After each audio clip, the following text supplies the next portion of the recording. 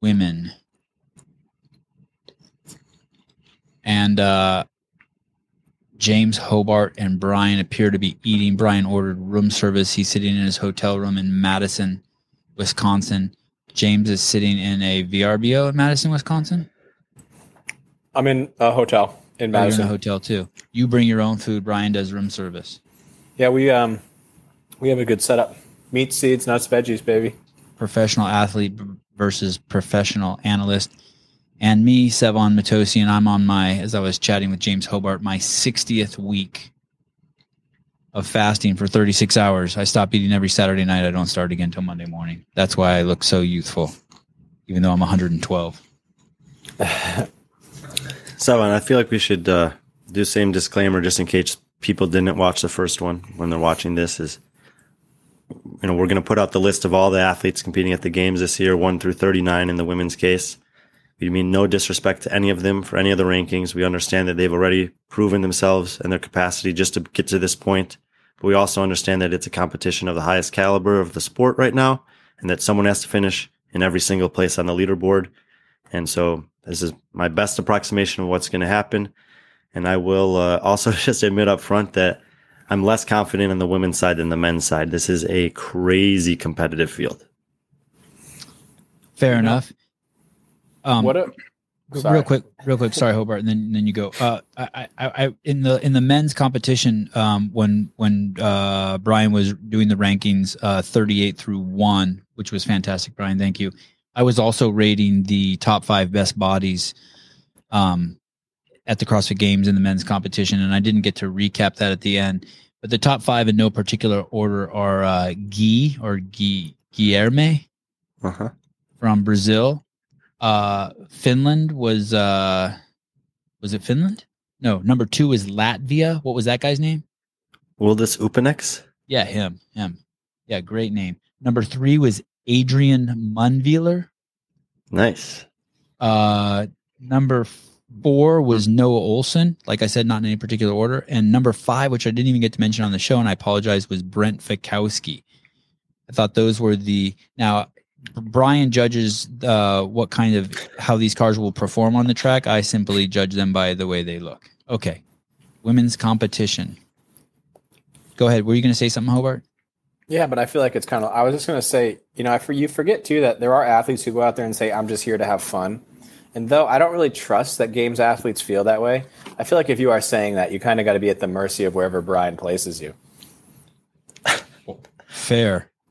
I don't know if having fun is the motive for any of them, but I think there are athletes with different perspectives and realistic understandings of what this particular year at the games means for them. There's obviously several that are here trying to win. There's a huge handful that are striving to be either podium, top 5, top 10, or top half.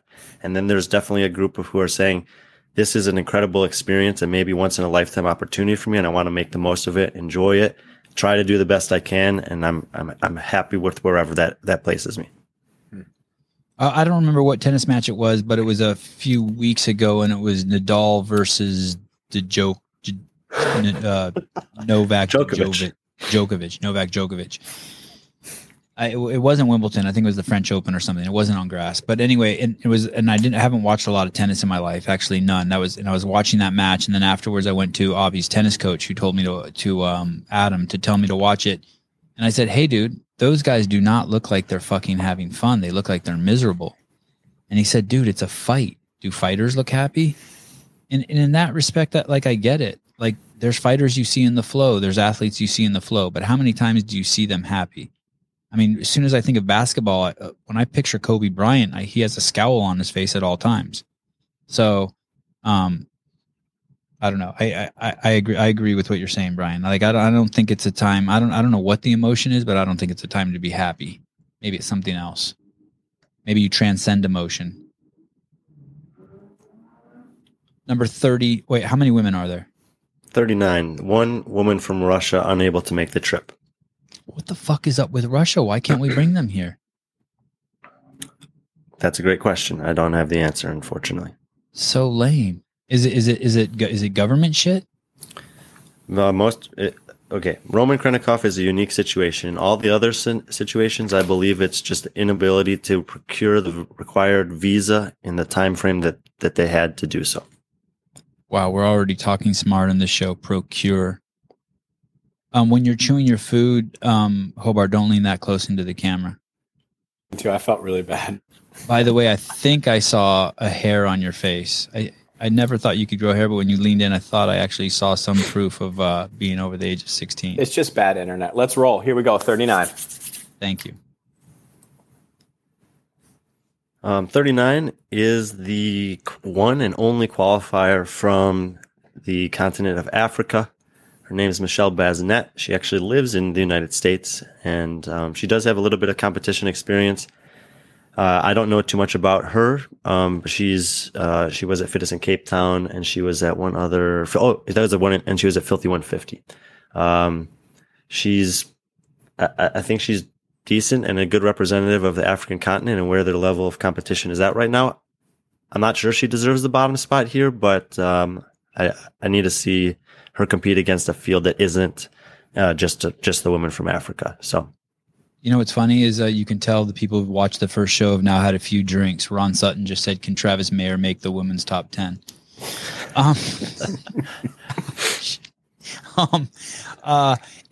How tall is she? This picture makes her look like she's a giant. Oh, let's pull up her stats. Michelle is 5'5", 145. So basically a optimal size for a female competitor at the games, historically speaking. And how old? 24. Oh, she's young. Okay. And is this her first games? Yes. And don't we have her lined up to do a podcast in the next 48 hours? I recognize we're trying to make that happen. Yeah, she seems very willing to do that despite being very close to the games. Yeah. Michelle, disregard. I will be extremely nice to you. Disregard Brian's placement of you in the rankings. Number 38. You got her pronunciation down. I'll let you handle this one. Okay. Good with names. Number 38 is... By the way, Hobart and I have never seen this list before. That's why I can't say it until I see the card at the same time you guys see it. So... Jeez. Oh, yeah. Miss Choi. I totally know right. her. Sung Young Choi. Sung Young Choi. From the Republic of Korea, maybe betterly known as South Korea. And she's the only representative from Asia because the Russian woman was unable to travel here. She's been training in Northern California for a couple of weeks now. She looks very good. She looks like she can move very well. She seems to be testing a lot of the things that she's putting a lot of stuff out on Instagram. I kind of got lucky to come across her Instagram actually because it has nothing to do with her name. It's a really strange, it's like Jaws _ JEJU or something like that. And anyway, I think she's got the capacity to compete at the games and do okay here, but know very little about her and looking forward to learning more. What's her Instagram again? I'm going to follow her.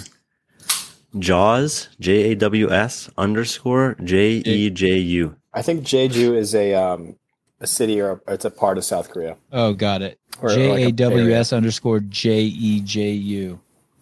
Yep, got her. I wonder if she was. Someone said she was in Northern California. I wonder, or Brian said that. I wonder if she was training with Carolyn Prevost at all, because I think she was in Northern California too. Do you know where she was training, Brian? I think it was NC Fit actually. I'm not certain of that, but something I seem to remember seeing that in one of the backgrounds or something. She chose a good. Oh, I need to like this video. I'm going to be the 5th like of this video. Okay, number 37. Oh, 37. I got one sec. Al, can you hear me better? While Brian goes and gets his room service. I don't know I don't know how to turn my mic up. It looks like it's full blast from the board I'm looking at, but now like my lips are touching the microphone. That sounds better though right now. It does. I should just always do the whole show like this. It's funny because when you talk, it moves. Glad there's no side profile. Number 37, Bailey Rail. Hey, do you think Brian's a good tipper? What do you think he's going to tip the? I was actually trying to listen in. Nice. Hey, thanks for giving us a call. Thanks for staying with us. All right, thank you. Yeah, you bet. He didn't tip. I don't think he tipped. He wrote something on the card. I'm going to say he tipped 10%. Brian, how much did you tip? How much did you tip? He's a very math-driven guy, so I'm sure it's particular. Like I'm an emotional. 23.8%. Wow, serious? Yeah. Told you. Wow, that's impressive. You're a good dude. So Bailey Rail. Bailey Rail has, as far as I know, she has never in her life competed in individual live competition.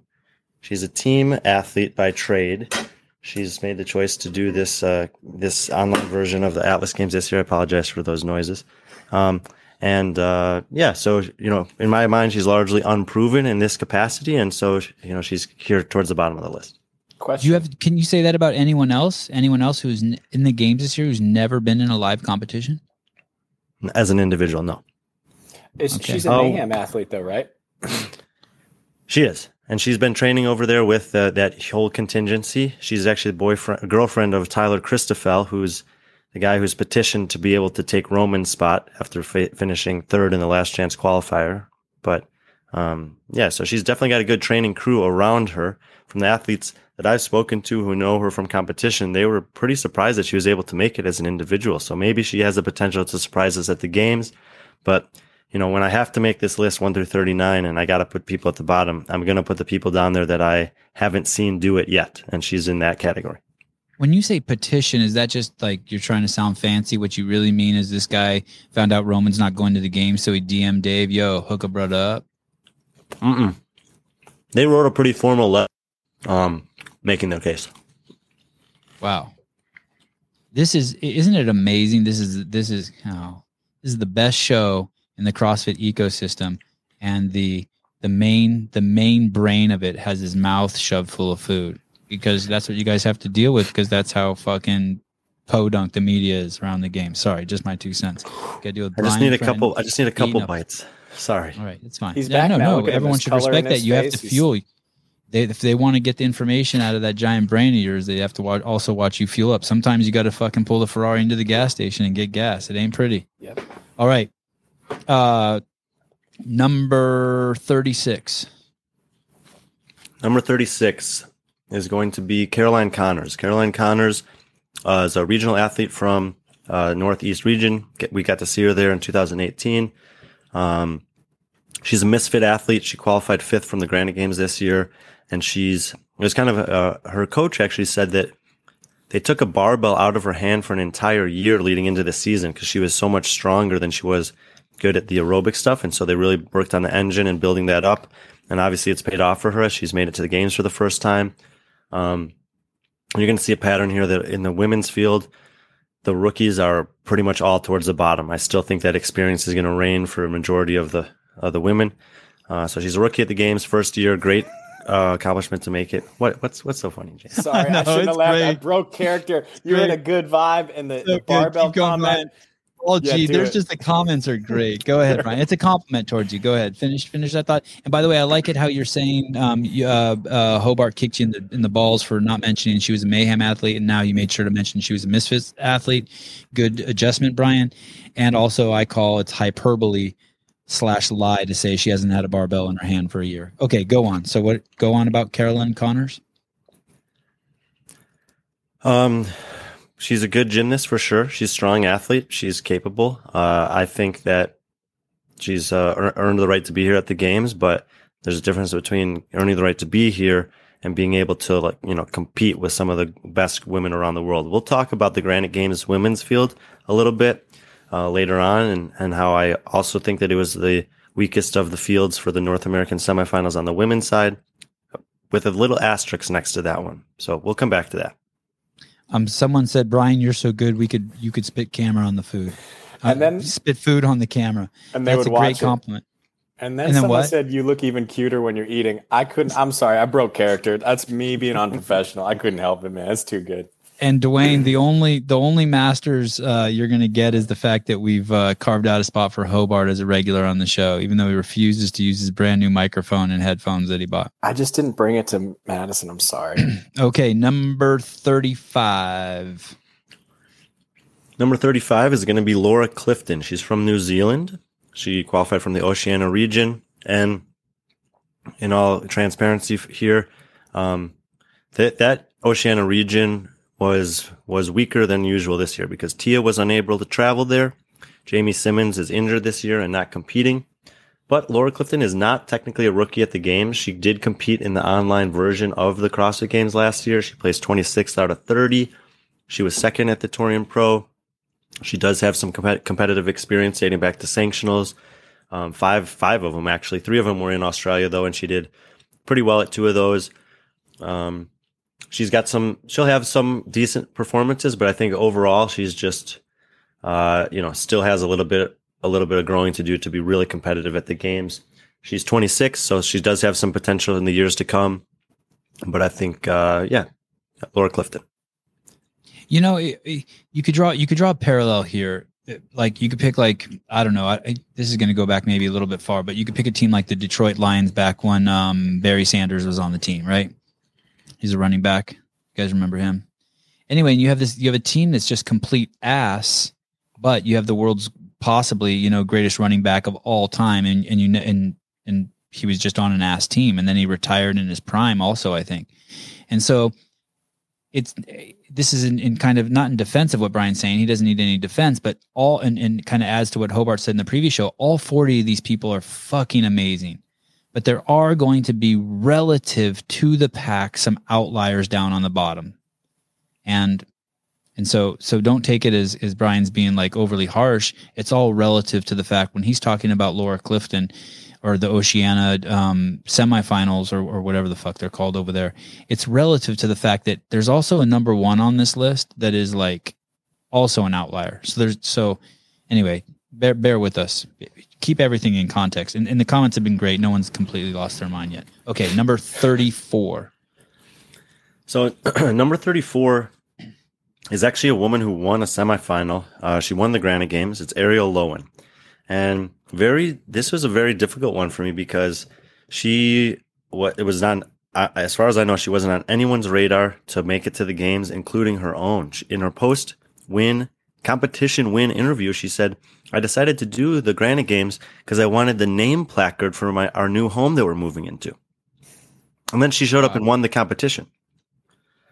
That was this year? That was this year. Who took second place? Did she beat any names? Mallory O'Brien, Emma Carey, Alessandra Pacelli, Caroline Connors, Christy Aramo O'Connell. Oh my God. And you got her at 34. And does that say something about the Granite Games programming? I know we've kind of beat this horse into the ground, but I just think that weekend was amazing for her. Everything lined up and she did great. And I feel like she, almost like out kicking your coverage there, even by her own standards, it sounds like. There's nothing wrong with that. Maybe she'll do exceptionally here relative to what I think, but yeah, I mean, I got her at 34. I would be surprised if she makes it through the cuts, but I was surprised by her at semifinal, so I'm not ruling it out. Someone wrote something interesting here. Most of the Open was Masters. Is that true? I saw that come through. I would like to actually see that fact check because I don't think it's the case. But is he saying a majority of the Open registrants was Masters? Yeah, that's true. See it as true because 35 is Masters now, right? Oh, or is it? Yeah, and Morning Chalk Up tracks that stat very carefully, and we are very conscious of. I might say we there of Morning Chalk Up of the Masters and what's going on in the competitive landscape there. I'm a huge proponent of that, and this is the kind of the weird thing about the Masters where there's a huge contingency of participation. But when we publish stuff about the Masters, it doesn't receive the same number of views, comments, interactions, opens from the email list and whatever else as a lot of the other stuff does. And we track that too. And it's not that we want to discount that, but there's a couple people or a group of people in the Masters community that's very vocal about, hey, we need more coverage. But the vast number of people who sign up for that don't back that up in the support they show when we do put those things out there. Nevertheless, we put out our Masters to watch in every single division this year on the Morning Chalk Up at the end of last week. And I reviewed every one of those documents and gave my opinions and weighed in. I talked to several Masters athletes today. I love the Masters competition. I'm very happy that it's earlier in the week so more people get a chance to watch it. But we are tracking that stuff and we are paying attention. And it's not meant as a disrespect. It's just like when you got to put out content, you have to pay attention to what people are actually digesting. And just so you know, whoever that is, I don't even know what their name is, has numbers in it. I'm not a fan of handles with names in them, but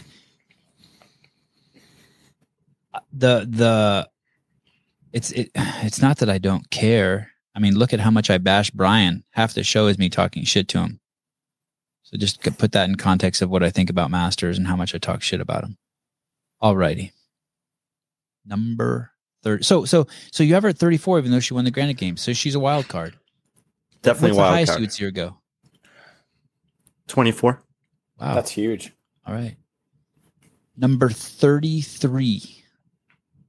Remember that I said 24 when we get to number 25, by the way. Okay. 33. Hey, and when you do these rankings, give us an idea of how they come. So when you first see this chick's name, number 34, Ariel Lowen, do you put her like do you have her like in a pile of like between 20 and 40? Like, do you separate these? Like, how do you categorize them before you start breaking them down and giving them individual numbers? You have them in piles?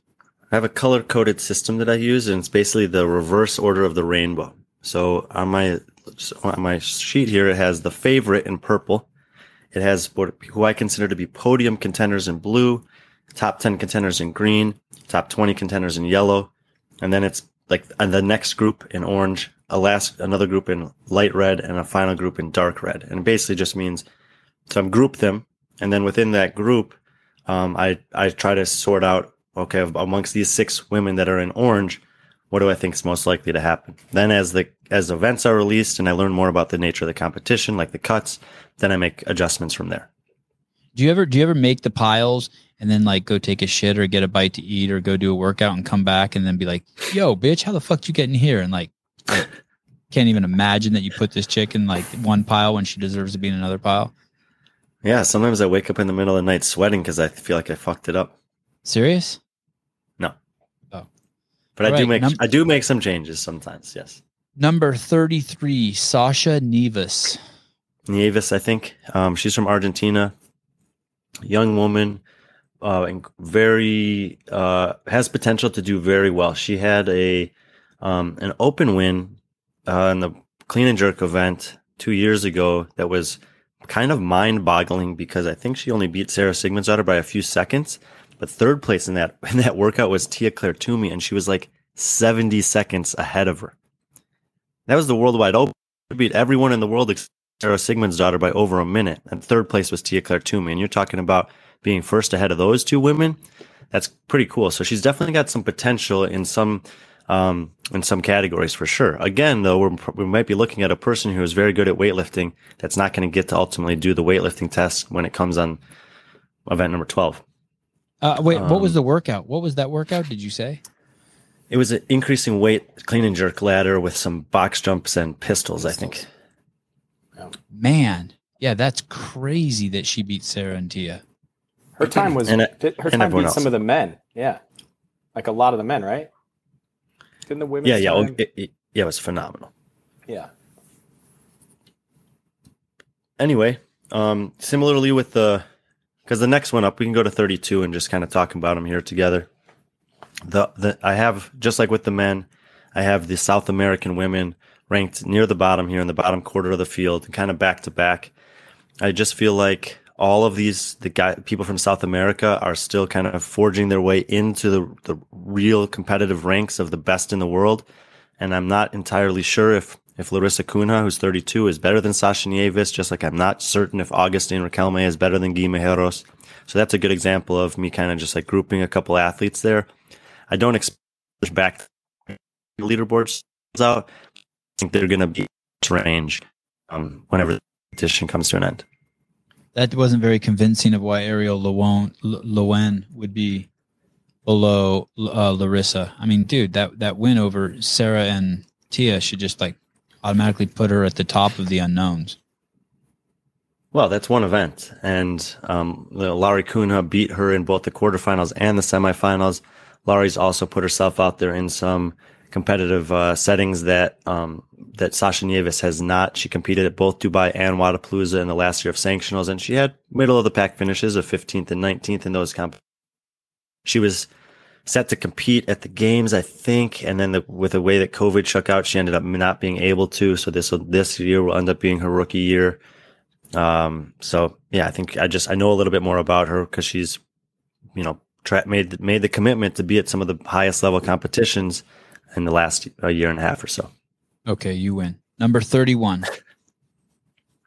So a little bit of a shift here away from some rookies. Now we're shifting towards a veteran of the CrossFit Games. I think that most will think she's got more experience than she actually does there.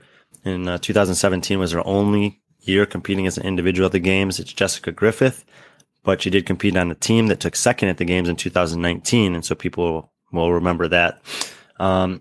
She snuck in as a 5th place finisher at the Mid-Atlantic CrossFit Challenge, which I kind of consider the 4th place finisher because Tia took this top spot, and then it was Haley, Brooke Adams, Amanda Barnhart, and then Jessica Griffith. So she's qualifying in one of the most top-heavy fields we had this year for women. Obviously, all 4 of those girls have multiple top 10 finishes at the games, and that finished ahead of her. And she beat out Christine Kohlenbrander and Fee Sagafi, who are both athletes that I think could be in this games field and have some influence. Christine's on the demo team. Actually met her today. She's very, very nice. So it was a great performance by Jess to get in. I just think that once again, there was a drop off. Well, she actually tied Amanda Barnhart on points. So maybe I've got her underrated here, but based on her experience and performance at the games before, I think this is, like I said, a strong women's field. So I have her down here around 30, 31. I agree with your ranking. I disagree with the fact that people know her from the teams. I don't think anyone knows anyone from the teams. I think that the only reason people watch the teams is if their kids are competing or their spouses, and that the only fans that care about the teams are the ones who are curious if Mayhem's going to lose. They're just wondering if Mayhem's going to lose. That's the only thing I think the team's competition has for it. Other than that, it's basically like AAA in football. It's where you go to practice to be an individual athlete. And I think that her real claim to fame is that two things: that she hangs out with a lot of superstars. She makes a lot of cameos on big profile athletes' Instagram accounts, and that she was the fittest nurse in the world at one point, which is fucking cool. Those are my 2 cents on that. But I'm happy with her ranking. Hobart. Do you know who Beaker is from the Muppets? Hobart turned into Beaker for me for a minute. His lips went down into a frown, and I kind of saw Beaker. I got nothing to add to that. 30. Number 30 is 2 times. This will be her 2nd time at the CrossFit Games. She's Amelia Lepinen. She's dating and has been dating for a long time. Yona Koski. She's she was a bit of a surprise to make it out of a very, very competitive European women's field. I've documented before that based on competitive experience in recent years, the European women have performed well enough at the top level to be deserving of 13 spots at the game instead of 10. Those 10 spots are determined by their open participation, not by their elite competitive performance.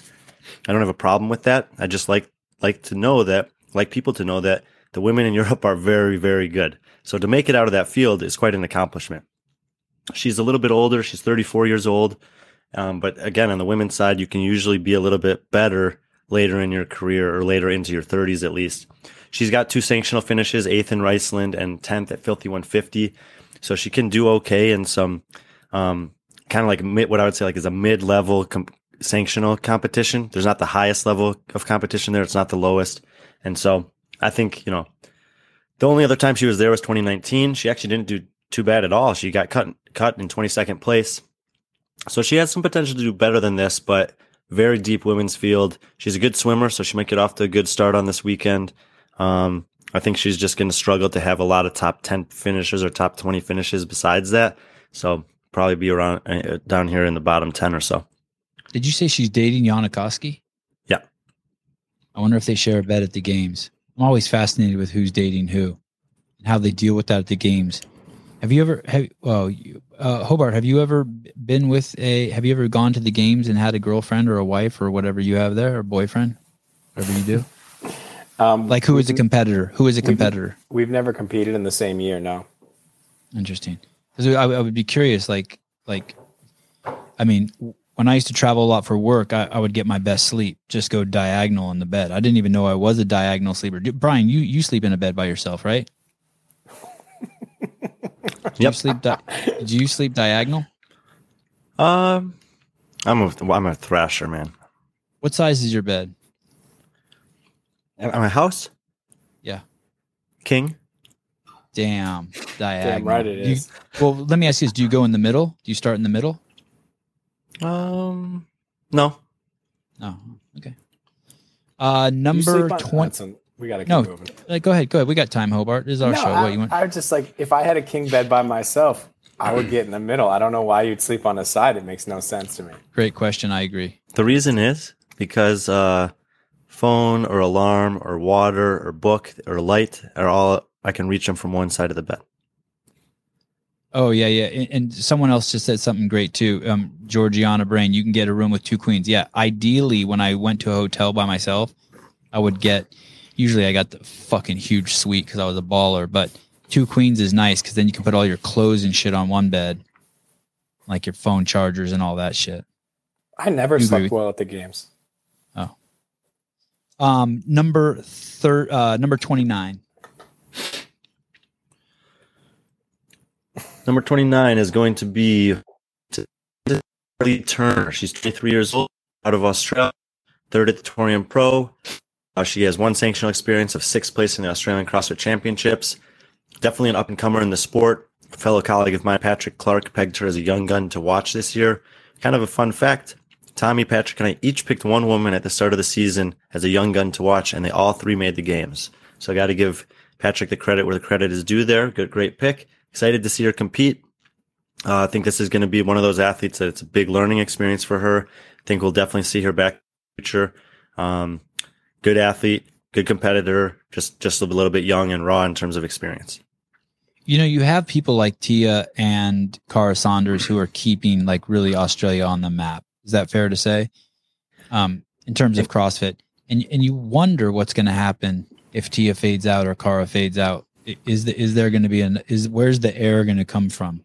And the other kind of, I don't want to say problem, but caveat to that is, as long as they're around, people like Ellie Turner aren't going to get the opportunities to compete. This year, she gets the opportunity because Tia wasn't there due to COVID and Jamie was injured. I mean, as soon as they announced that they were only getting 3 competitors before I knew that Tia wouldn't be there and Jamie was not going to be there, I was like, well, that's almost a worthless competition. Those 3 girls are going to show up and win and no one qualify. So it's actually great for her this year, the way it played out, that she gets this opportunity. So hopefully she makes the most of it. Oh, when you say Jamie, you're talking about Jamie Green? Jamie, that Jamie? Yeah. What is she now? She's Jamie Simmons, you're saying? Yeah. She married Elliot Simmons, also a former games competitor. Yeah, I agree with you. If Jamie and Tia were there, they didn't have to do the event. You're right, and they could have just used that facility to lock down more Australians. Number 28. 28 coming in here is going to be Reagan Huckabee. She's making her fourth individual appearance at the games, first since 2017. This is a great story. Obviously, she's a mother. She's, I think not someone people were thinking at the start of the season would be in this field, but she was really good all season long, with the exception of one open workout. She did really, really, really poorly on the wall walk event. But she ended up being 7th in North America in the semifinals and the quarterfinals, and then she snuck into the 5th spot on the back of really an impressive weekend at the West Coast Classic. She didn't ever slip up. She didn't let the pressure get to her. She executed across the weekend. She's awesome person, but I think, the field's really good. So she comes in here at 28. I was going to try to show some restraint, but fuck it. I think Reagan Huckabee might be the most beautiful female athlete. I haven't put her up against any of the men, but athlete competing. But I have a soft spot for moms. But man, she's glowing. She is glowing. So is she your first pick of 5 for best bodies in the field? I don't know if I can do the women. I'm too scared of the woke crowd. Okay, yeah, I'll do the women too. Well, yep, we'll put her as Reagan Huckabee. She got a great. She's beautiful all around. She is. Don't fear the crowd, Sevan. Thank you. Appreciate it. I know. Why would I? I'm behind the walls of the palatial three Plain Brothers estate. There's really nothing that can happen to me. I have no Krypton. Number 27. Kryptonite. 27. Thank you. I mean, you can go on camera. I swear, it's all good. 27 is Mackenzie Riley. Mackenzie Riley is another mother in the field this year. She's got some her own. Having best finish 18th in 2018, and she's got some she's middle of the pack every year. 26, 18, and 23rd are 3 games appearances, and I'm excited to have her back in the competition. I don't think she was really planning on making it back to the games this year, but she's able to do it about a year after giving birth. So pretty impressive accomplishment just to get to this point. Brian, when you say their placements for the games, will you say those just a little slower? Just because I want to write those down. So she's been to 3 games. So was she in your ranking? Is this her 3rd games? No. You said you told us her placement of 3 games she's already had. So, be her 4th year, correct? So she qualifies to be in the all-time rankings. She does, but with the finishes of 18th, 23rd, and 26th, it just doesn't hold up against the other people who ultimately made that list. Did she have her child in the did she go to the games, have a child, take a break, and come back to the games? That's exactly right. She was off. Man, that is savage. That is so. Who else has done that? Who else do we know have done that? No, it's Annie Cara Saunders, Annie Thor's daughter, Mackenzie Riley. Who else? Who else has done that? Well, Reagan Huckabee.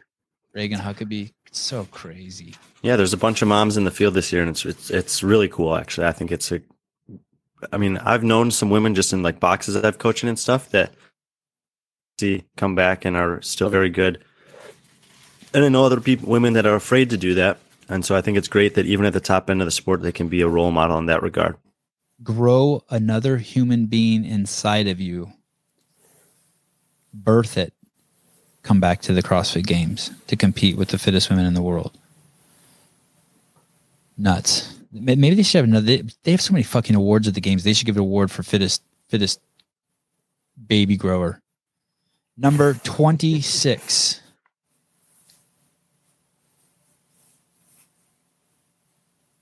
No, Brian does not have a list of hottest CrossFitters. Brain doesn't work like that. That's me. 26 is Sydney McCallishan. Oh, so impressed. Holy cow, was I impressed by her. And if you want to know about her, you should go watch the interview we talked to her with, because she's a really, really fun young woman coming up in this space. She's got incredible potential, just athletic gifts that it's very hard to acquire unless you just have them. She started a couple years ago, she had some gymnastics background. She's been really, really good with the barbell, winning the snatch event globally on workout 4 in the semifinals, getting 54 snatches in that competition. Pretty well-rounded, incredible work ethic. She said that her coach won't give her a key to the gym because she'll sleep in the gym. And she has had some weird injuries this past year, but she's been able to navigate them and get to this point. I'm really excited that she's made it. She was my pick of the young guns for the women, and she's made it all the way through. So I'm happy for her and excited to see her compete this weekend. Hobart, I got a media credential and I'm not using it. I wonder if I could pass it off to you after you're done whooping ass in the Masters division. And you could go back there. Cause you know what I'm really curious about, Sydney? She has something that's pretty damn crazy. Sorry, I'm texting at the same time. Podcast. She is mentally so confident. Wouldn't you agree, Brian? And I can't tell if it's just from lack of, she hasn't had a beatdown yet, or I don't know where this confidence comes from. I don't know, and I'm so curious what's going to happen to it when it gets tested. She is crazy confident. This is going to be nuts to say, but normally I think that the men in general are more confident than the women and have their head on straighter. This chick has her head on straight, man. She is singularly focused, and I would be so curious if if like, maybe you could, like, if she loses an event really bad, you could just FaceTime her really quick with me. Could you do that, Hobart? Like, be there at the finish line as she's like crying and like FaceTime her? Yeah, overnight me that pass. Let's do it. All right. Let me carry the behind the scenes mantle. If you are a competitor, do not watch the interview we did with Sydney. You will not like how easygoing and yet fierce she is.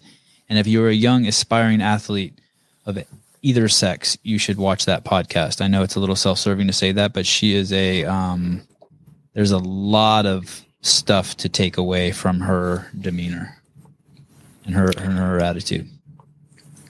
Number 25. Go ahead, Brian. I want to let you guys react to this one before I talk about it. Okay. Oh, because you said 25 was the number that you wanted us to remember when we talked about. Man. Oh, who is it? Mine hasn't updated. Jesus criminy. What's wrong with Brian? Do you do that just so we don't think you're perfect? Samuel? No, not Samuel. Samantha Briggs. Just like saying Samuel. Samantha Briggs, number 25. You're writing her off because she's old? So far? What? Even with the events announced so far, huh? Yeah. That's fair. Really? I mean, I want to defer to Brian. I'm so massively impressed by Sam Briggs, but so am I. And to make it to the games at 39 years old, she's set a record by doing that. It's kind of in the same realm of a Jason Smith. I know. I mean, obviously her career accolades are much greater than his, but we're experimenting here, still in the young stages of this sport, to see what is the top end of potential in terms of age to be relevant at the games. Making it is an incredible feat in and of itself, but there are so many good women in this field. She's definitely not, I don't think she's 100% health wise. She has a couple things that are going to hold her back relative to the rest of the competition here. In her case, the fact that the 1 rep max snatch doesn't come until after the cuts is a good thing. She doesn't want that event early on. She wants to be able to navigate everything else. But this women's field is crazy, crazy, crazy talented. I'm a huge Cindy Mikulishin fan. I couldn't put her any higher than this. I'm a huge Sam Briggs fan, and I couldn't put her any higher than this. Is Sam going to win an event? I don't think so this year. Someone just wrote that she could still win an event. You know what's interesting, Brian? There's 2 comments on YouTube that really sum up my feeling too. I think I'm totally on board with them, from Michelle and Anna. Basically, they say, Brian, I hope you're wrong. And I think that that's what it is, because we all know from watching her how good she is, and it's just hard to imagine her at 25. Yeah, and I mean, I would just quickly say, and I know that he wasn't 100% in these years, but you remember Josh Bridges in his last 2 years competing, and he was in the bottom heat of the games, and it didn't detract from the way that people loved him, and it didn't detract from the way that people wanted him to do well, and he did have a couple events, but it's going to happen to everyone at some point where they're not going to be able to replicate the performances when they were at the top of their career. Are you saying that Sam Briggs is the oldest female ever to qualify for the CrossFit Games in the modern era? Oldest athlete. Oldest athlete? Yeah. I believe. Yeah. Okay. Number 24. 24, another veteran athlete, one of the oldest women in the field also here. Tremendous experience, tremendous career. 8th time competing at the games. She was as high as, what year was that? 4th in 2013. Alessandra Pacelli. And it's kind of a similar story to Sam Briggs. It's amazing that she made it here. It's fun to watch. She's very good at a lot of different things. I just think it's a tough field to crack the top 20 in even. And so I have her, here a few spots out. What's the highest you think Alessandra could finish? 18th, maybe, something like that. She's more well-rounded than Sam, right? At this point in her career, I'd say slightly, like 1 spot on my rankings. Okay. Number 23. 23. 23. I was really trying to find a spot for her in the top 20, actually. She has a pretty impressive resume at the games relative to what I think most people know about her. This is her 6th time competing at the games. And the real problem for her is she's just outshined by the other Icelandic women. she's Turi Helga daughter. She was 35th and 28th the first 2 years, but the last 3 years she competed, she was 19th, 18th. You're not writing them down. I'm listening. Oh, well, okay. Okay. And then she was I'll write them down. she was 9th in 2019, so she made it into the final cut that year, but finished But towards you the don't back count of 2019 and 2020. You just shit on those years. Yeah, like a 9th place in 2019 for Brian is like a 23rd most other years. Wow, you did that math in your head quick, Hobart. Well, here's the thing. 9th place was actually last out of the top 10 that year because Anna Fragko popped for steroids, so she doesn't count. And if you look at the women that were cut in 11th through 20th, it's like Annie Thorsdottir, Laura Horvath, Carolyn Prevost, Brooke Wells, Sarah Sigmundsdottir, and I am convinced that if those women were given the opportunity to finish out the test, that they all would have beaten Turi come the end of the weekend. Damn. Okay. So she doesn't make it to day number 4. Not if these rankings are accurate, correct? Okay. Number 22. So we got a bit of a European run here. We had Sam, we had Turi, and now we have Jacqueline Dahlstrom. Jacqueline Dahlstrom is out in Norway, and they're along with Kristen Holte, representing Norway here at the Games this year. It's her second year at the Games. 2019 was her first. She finished 45th that year. She was second in the German throwdown to Kristen this year. 4th in Europe in the quarterfinal, 35th worldwide in the Open. She competed at 3 sanctionals, and she actually won 2 of them. She won the French throwdown and the Reykjavik sanctional. She was 4th in Norway the year that they had a competition there. So she's got a decent amount of competitive experience. I actually trained with her earlier this week for a day, and so I got to see the things that she's amazing at, which is basically body weight gymnastics movement. She's world class in it. But the heavier, longer stuff is going to slow her down a little bit, and I think that there's enough of that that's going to keep her out of the top 20. Ryan, that's a great picture, by the way, of her.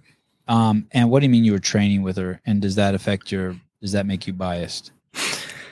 I know. I do a podcast with Hobart, and I still don't let it bias me when I'm choosing to see if he's going to win the Games this year in the 35 to 39 category. You're picking him either way?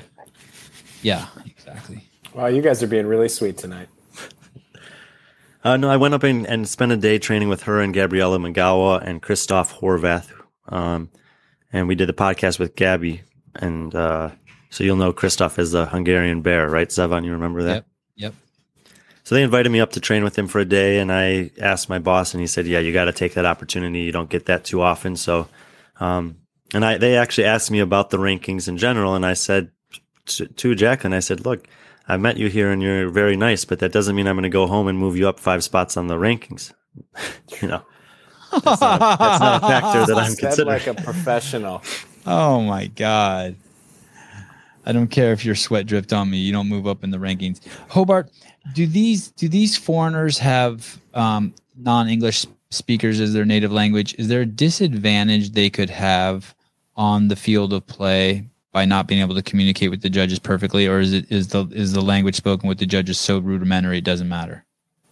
I think it could give them a disadvantage, but I think it's what you said. It's so rudimentary it doesn't really matter.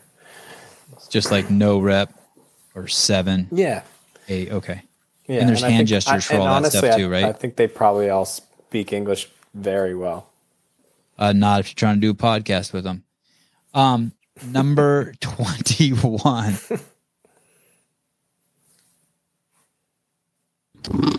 Number 21. This is some people have called this CrossFit Games for her the fuck you tour. It's Emma Tall. Most people are familiar. Incredible picture. That's an incredible Most picture. people are familiar with the kind of journey she's had this year in terms of being announced as qualifying for the Games, then having that taken away from her, having to decide if she wants to do the last chance qualifier, dominating the last chance qualifier, and ultimately earning her spot and finding her way over here to compete this week at the Games. I think she is definitely a Games caliber athlete. I think she definitely has the potential to work her way into the top 20. I also do think that she still has a couple things that could potentially keep her out. And when I settle down a spot for her, I have her here right on the border at 21. So she doesn't make it to day 4 either. Honestly, this is a really tough one for me. Like, I looked at all her competitive experience. 7th in the quarterfinals, 9th at Dubai, 8th at Strength and Depth, 5th at the French Throwdown. But some of those are, I would consider the 9th at Dubai a better finish than the 5th at the French Throwdown. Dahlstrom won. I have Emma ahead of Jack, but it's like, talking about 5th in a competition where none of the top 20 women in the world were at it, in my opinion. And so 9th at a competition where 4 or 5 of the top 20 women in the world, maybe, we're at it, then is a little bit better. So she has the potential to compete and hang with some of the best, but most of the are here this year. We're missing Sarah Sigmundsdottir and Jamie Simmons, but we'll get into the top 20 here in a second, and then we'll go from there. Hobart, when is your registration for the Masters event? Masters had already happened.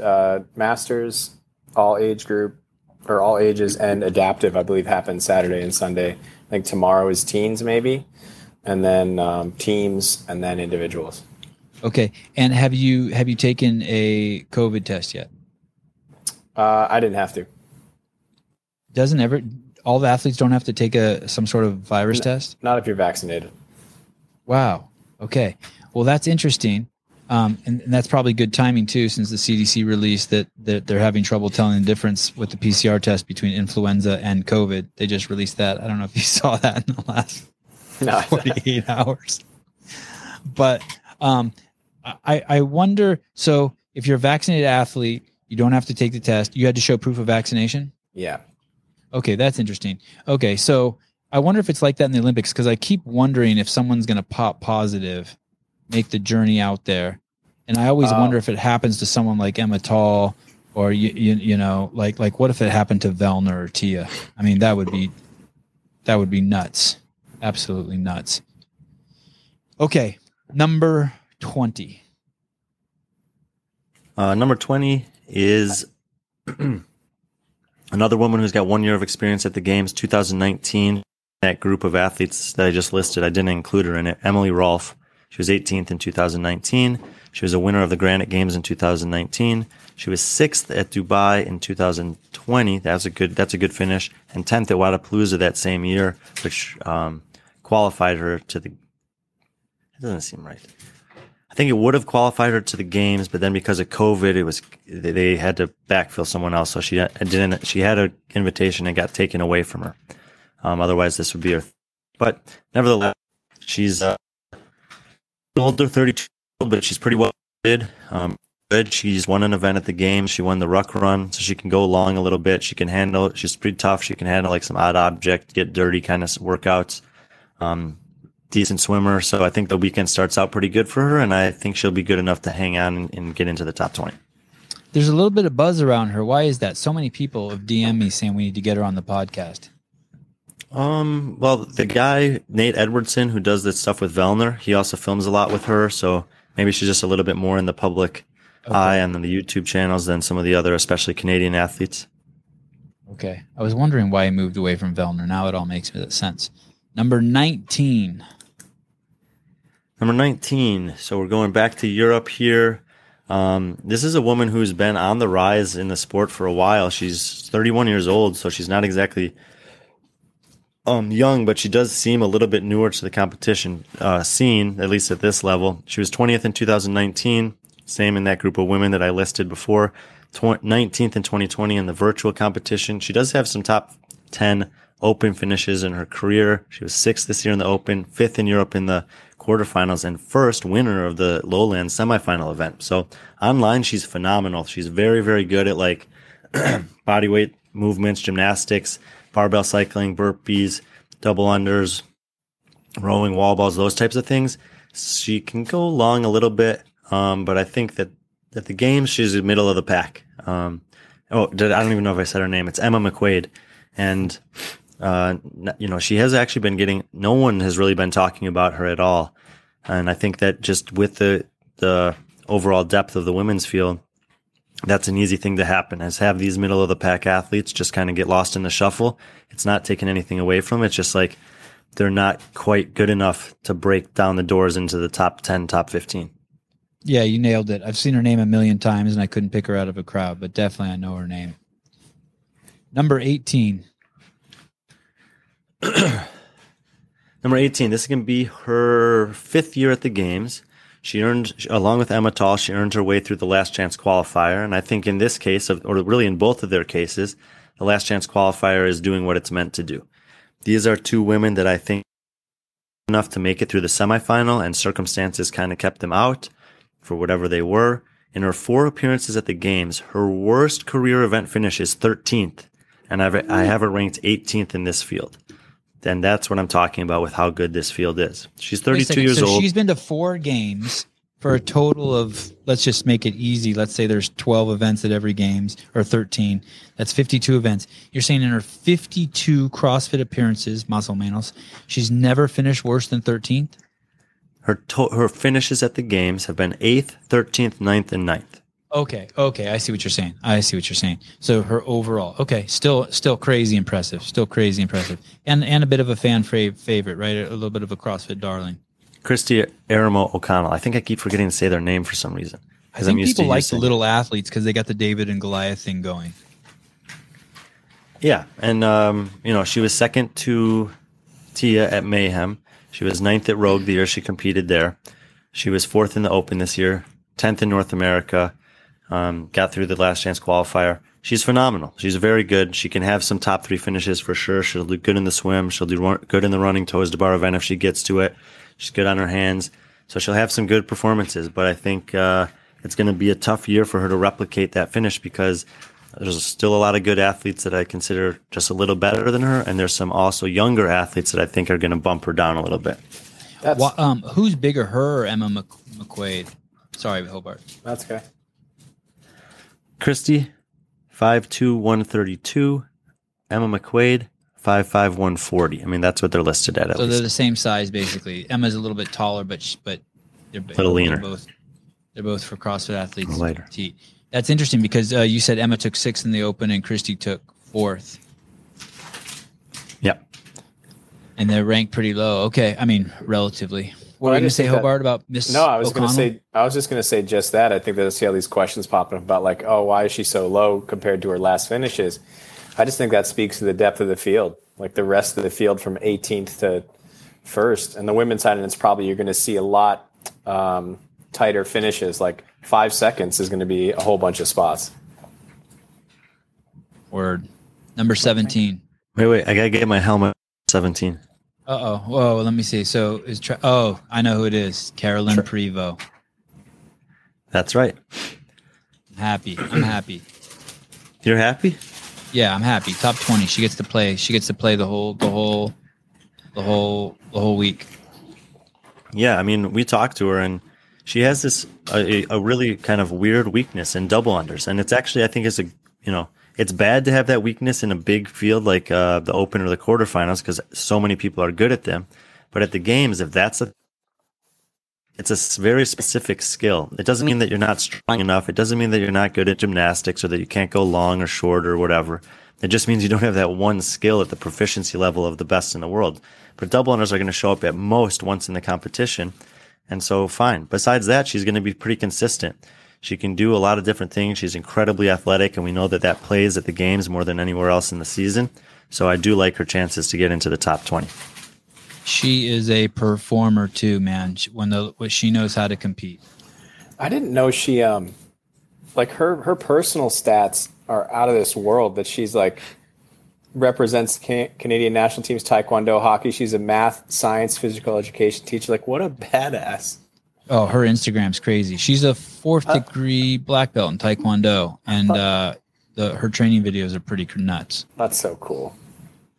Okay, number 16. We're getting into the realm here where this is hard because this is Amanda Barnhart. Her career CrossFit game finishes are 15th, 7th, and 7th. And she's, I would say, in the prime of her career, 29 years old. She's training with the Comp Train crew. She moved there this year. Everything seems to be going well there. But to me, she was underwhelming at the semifinals. And I have to look at those 7th and 7th And what I mean by that is Tia was obviously dominant, but Haley Adams was the next most dominant, and Brooke Wells is the next most dominant, and Amanda Barnhart tied on points, who we know had previous individual games qualified. So for someone who's got 2 back 7th place, just barely sneaking into a semifinal, raises a little bit of a question mark or a red flag. James will happily point out that I discount some of those finishes from that year. I'm not saying that Amanda is not a great athlete, and I think that she actually had potential to do better in both of those years. She was on a bad ankle in 2019. Otherwise, maybe she finishes 5th or something like that. And then she was 4 points out of making it into the final 5 last year. It's kind of like, not to the same degree because she didn't get the exposure in the top 5, but kind of like an Adler. I'll just say that I don't know if that 7th place the last 2 years is representative of her true capacity in a full breadth and depth of test that the CrossFit Games traditionally is. I could be wrong about this one, but this is where she ends up on my list, and I'm pretty curious to see how accurate I am on her. How tall is she? Listed at 5'7", 160, but she has like the physical presence. It seems like she's bigger than most of the girls. Taller, yeah. Her physique is absolutely nuts. Is she making your list? Hobart, what do I have to do to get those traps? Does she do a lot of shrugs? She does a lot of like. You just got to work out more, man. Right. You got to hit, You mean I can't do Cindy 5 days a week? No. Man. Start holding a 70-pound dumbbell between your legs and do Cindy. When you look at her body, it just screams hard work. What a fucking incredible specimen. We also can mention that because we talked about it with Chandler Smith and Cole Sager on the men's side. I was hoping you were going to bring this up. That she does train with that comp train crew, and historically Bergeron's athletes peak for the games. Now maybe they were just risking it a bit underpeaked for the Mid-Atlantic, and that's why she didn't have the performance that maybe we were expecting her to have. And she snuck through, and that's fine. And they got to the games, and maybe she shows up and she's a lot better than she was there. Even if that's the case, these women, like from here on out, like James was saying, it's a really competitive women's field. You said she's been to the games 3 times, 15th, 7th, and 7th. Is that what you said? Yeah, I think so. I don't know. I moved on to the next athlete already on my spreadsheet. Was she in the top 40 of all time? We did top 35. I don't think so. Okay. I'll say this too. We'll be redoing that again. Go ahead, Hobart. No, more so than any pick you've made. This pick has received the most comments as far as why people don't think you're right, and their surprises at it. But still very respectful. This is like the nicest YouTube's ever been. No, yeah. I'm not knocking anybody, but like a lot of people are like, "What? Not top 10?" I'm shocked. Okay, number 15. Yeah, and I'm not surprised to hear that either. I mean, it was at this point, these next several picks, all of these women are people I want to see in the top 10. When we get to the top 10, let me know who you would move out to move her in. Anyway, next up is Danny Spiegel. Danny Spiegel's a case because very good at has a couple things that she's pretty potentially the last in the field, and maybe not last, but bottom 10 in the field, and we saw that play out in the semifinals at West Coast, where she had all top 6 finishes except for Ruck Run, where she didn't, she wasn't even able to finish the event. She does, I think, have the potential to, win an event if it lines up right for her. She competed on a team last year with Jessica Griffith actually, but she has some good sanctional finishes from the year before that. But she was the outlier in the sense that she competed at more sanctionals than anyone else in year 1. Her finishes were 5th, 3rd, 2nd, and 8th. She was expected to win the competition. She got 2nd, and that was the Mid-Atlantic the first year there, and she lost to Meg Reardon. But then she got injured, and so then she was kind of coming back from that for a little while. I still think she's not at 100%. She's maybe close, but I think this would be a good finish for her. I was trying to find a place for her higher than this, but this is ultimately where I have her.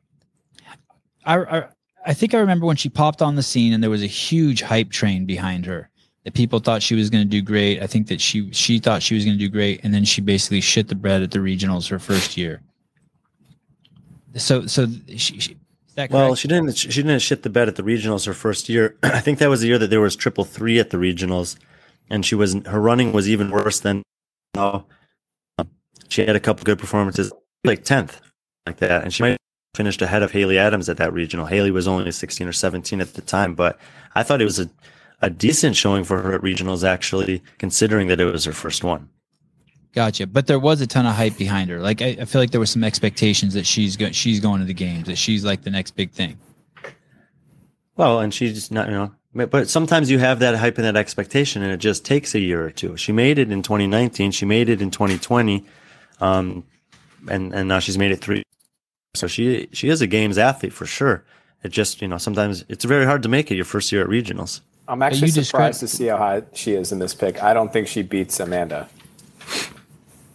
Okay. I don't think there's anybody like more explosive, and then she'll have some really cool event wins, but I just don't think she's as well, especially with the first couple events. But so you're saying running's not her strong suit?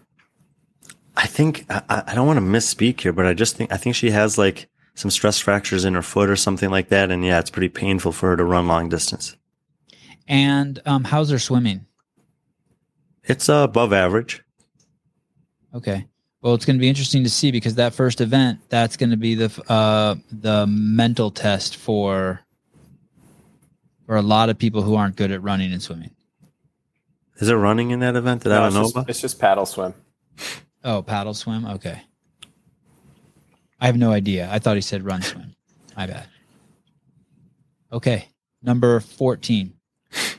Yeah, so I think this is another one that when people see it up here, it's Gabriela Magawa from Poland, and I think people are going to be surprised that she's this high and likely going to say, come on, man, she's not going to beat Barnhart. But just look at her competitive history. Wait. Who did you say? Gabriela Magawa. Okay, we got the wrong picture up. We do? We do, which is amazing. It says Michelle Bassinet. I think it's might be the right picture, just the wrong name is written on it. Yeah. Well, it should be Gabby Magawa.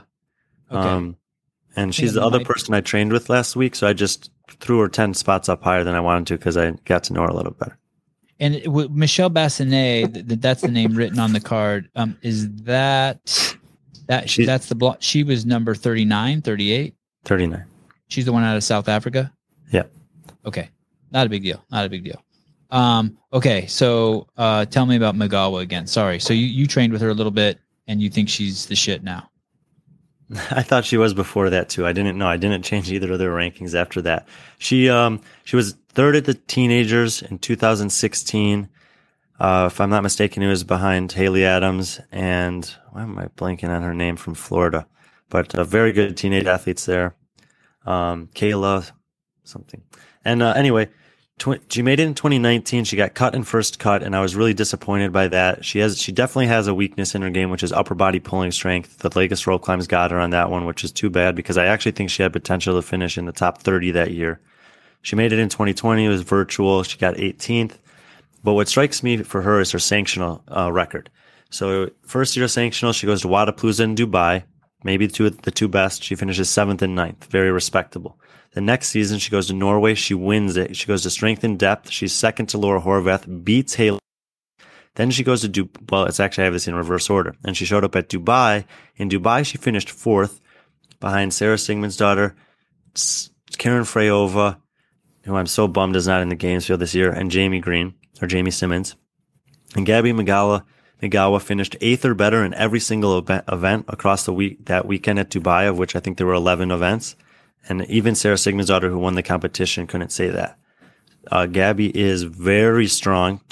Trust me, she's very strong. She's very well-rounded. She does, like I said, upper body pulling is a little bit of a weakness for her, but I watched her do some upper body pulling that day that I trained with her, and she's clearly gotten better at it. Some people work on their weaknesses. James, we've talked about this a little bit, and it's difficult for them to improve. I think she is improving in that realm. And I think that she does have the potential. I don't know if, of all these girls that we're getting in this realm, like if Barnhart finishes in the top 10, I won't be as surprised if Gabby does. But I think that Gabby can beat Barnhart. I think she's better than most people know. And of all I would definitely put her up there in the athletes that we've interviewed that seems the most focused. I think the only flaw that I saw in her focus, and it's not a flaw, but it's just like a red flag is the fact that she does have a boyfriend and she does train with her boyfriend. And sometimes, that's look at Tia, right? But that being said, she seems extremely focused, and she views herself as a CrossFit Games athlete. Like, she really sees herself as that. And you can't say that about all the athletes. They got either CrossFit. They either see it as CrossFit Games athlete hyphen something else, but she is she's CrossFit Games athlete, and she was an impressive young lady to speak with. Well, all of the ladies that remain on this list, I think, see themselves that way. You know when you go to a party and you're talking to someone and you have like one beer, you kind of enjoy talking to them a little bit more, and then you have 2 beers and you have a little more, and then you get 4 or 5 beers and you got the beer goggles on. I'm wondering, when Brian trains with these athletes, men or women, what the equivalent is to putting beer goggles on him and affecting his choice. You know what I'm saying? Like I've never worn wrist straps in my life, but when I went to go film Miko Salo, one of the first things I did was I came home and bought wrist straps. I still have them. I never wore them, but Miko Salo had them and he wore them, so I bought them. So like when I was with Miko, it was like I drank 5 beers. I was like swooning. So like, I'm just curious, like, he trains with this girl, and it must be crazy to be out there with her training, right? And it's someone at their absolute best, and I just find it. I wonder if it's is he doing more research, or is it unprofessional what Brian's doing? That we don't have to have an answer to that, but it'll be fun to look at that over the years. I can't wait to see the comments for this one.